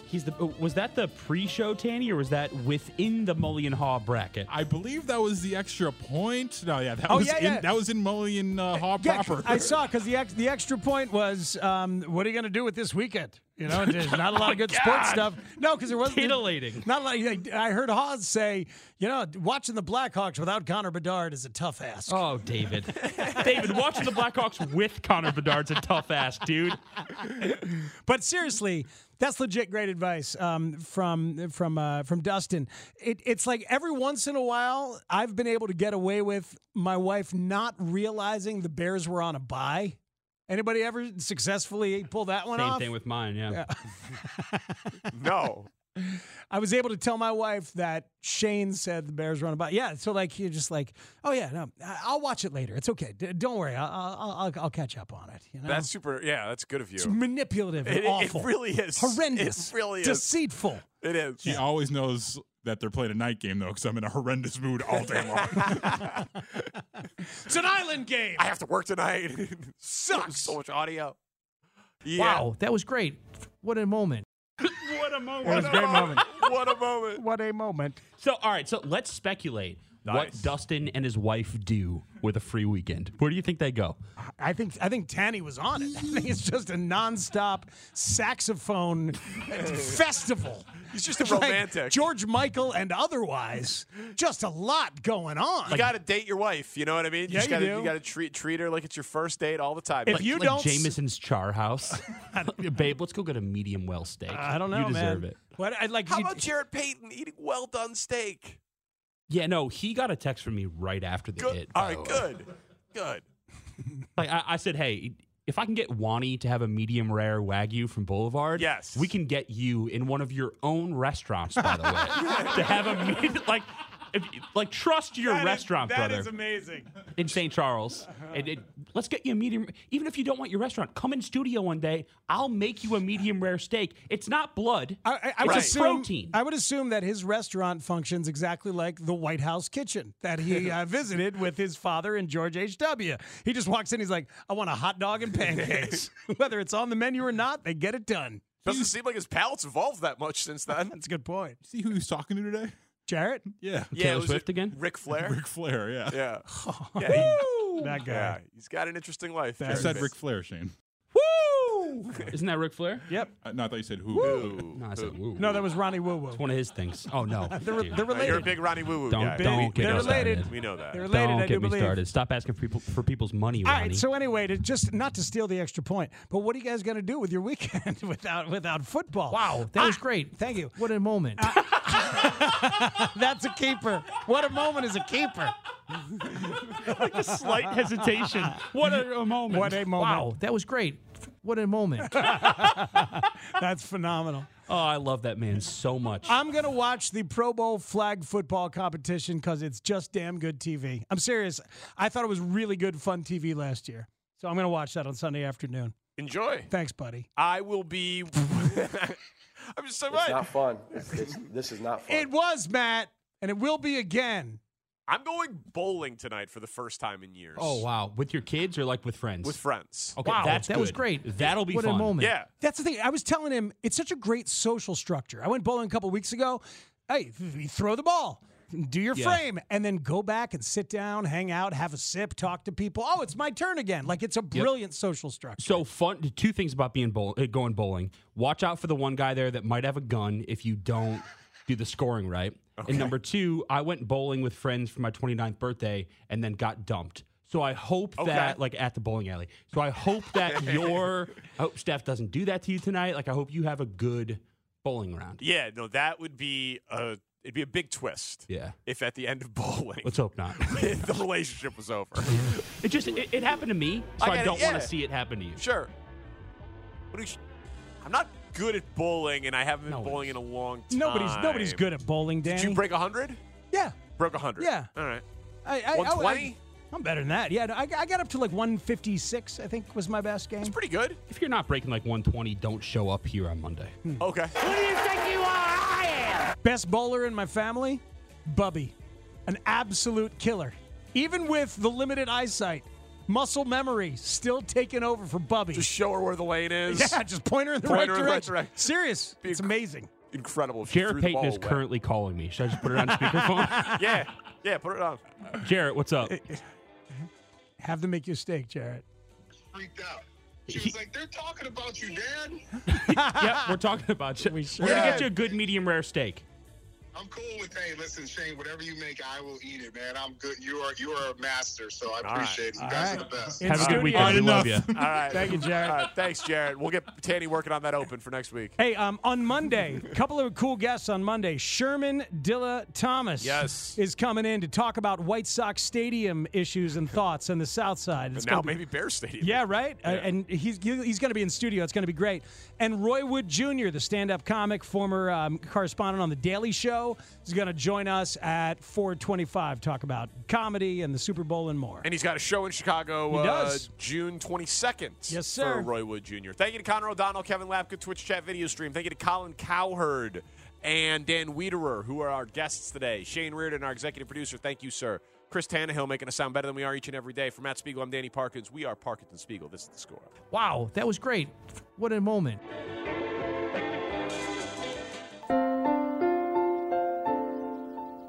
Shut up, Happy. Don't feel bad about me. I got my hand back, see? We've only just begun to live.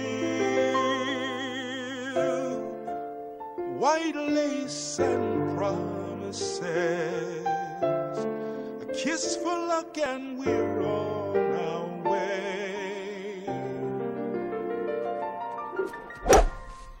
We really need new phones. T-Mobile will cover the cost of 4 amazing new iPhone 15s, and each line is only $25 a month. New iPhone 15s? It's better over here. Only at T-Mobile, get 4 iPhone 15s on us and 4 lines for $25 per line per month with eligible trade-in when you switch. Minimum of 4 lines for $25 per line per month with autopay discount using debit or bank account. $5 more per line without autopay, plus taxes and fees. Phone fee at 24 monthly bill credits for well-qualified customers. Contact us before canceling account to continue bill credits or credit stop and balance on required finance agreement due. $35 per line connection charge applies. See T-Mobile.com. Protect your vehicle's engine with a full synthetic oil change and save with Mobil 1 at O'Reilly Auto Parts. Purchase 5 quarts of Mobil 1 full synthetic motor oil and receive a $10 O'Reilly gift card after rebate. See store for details. With your Mobil 1 purchase, you'll also receive 2 times points during O Rewards Bonus Points Month at O'Reilly Auto Parts.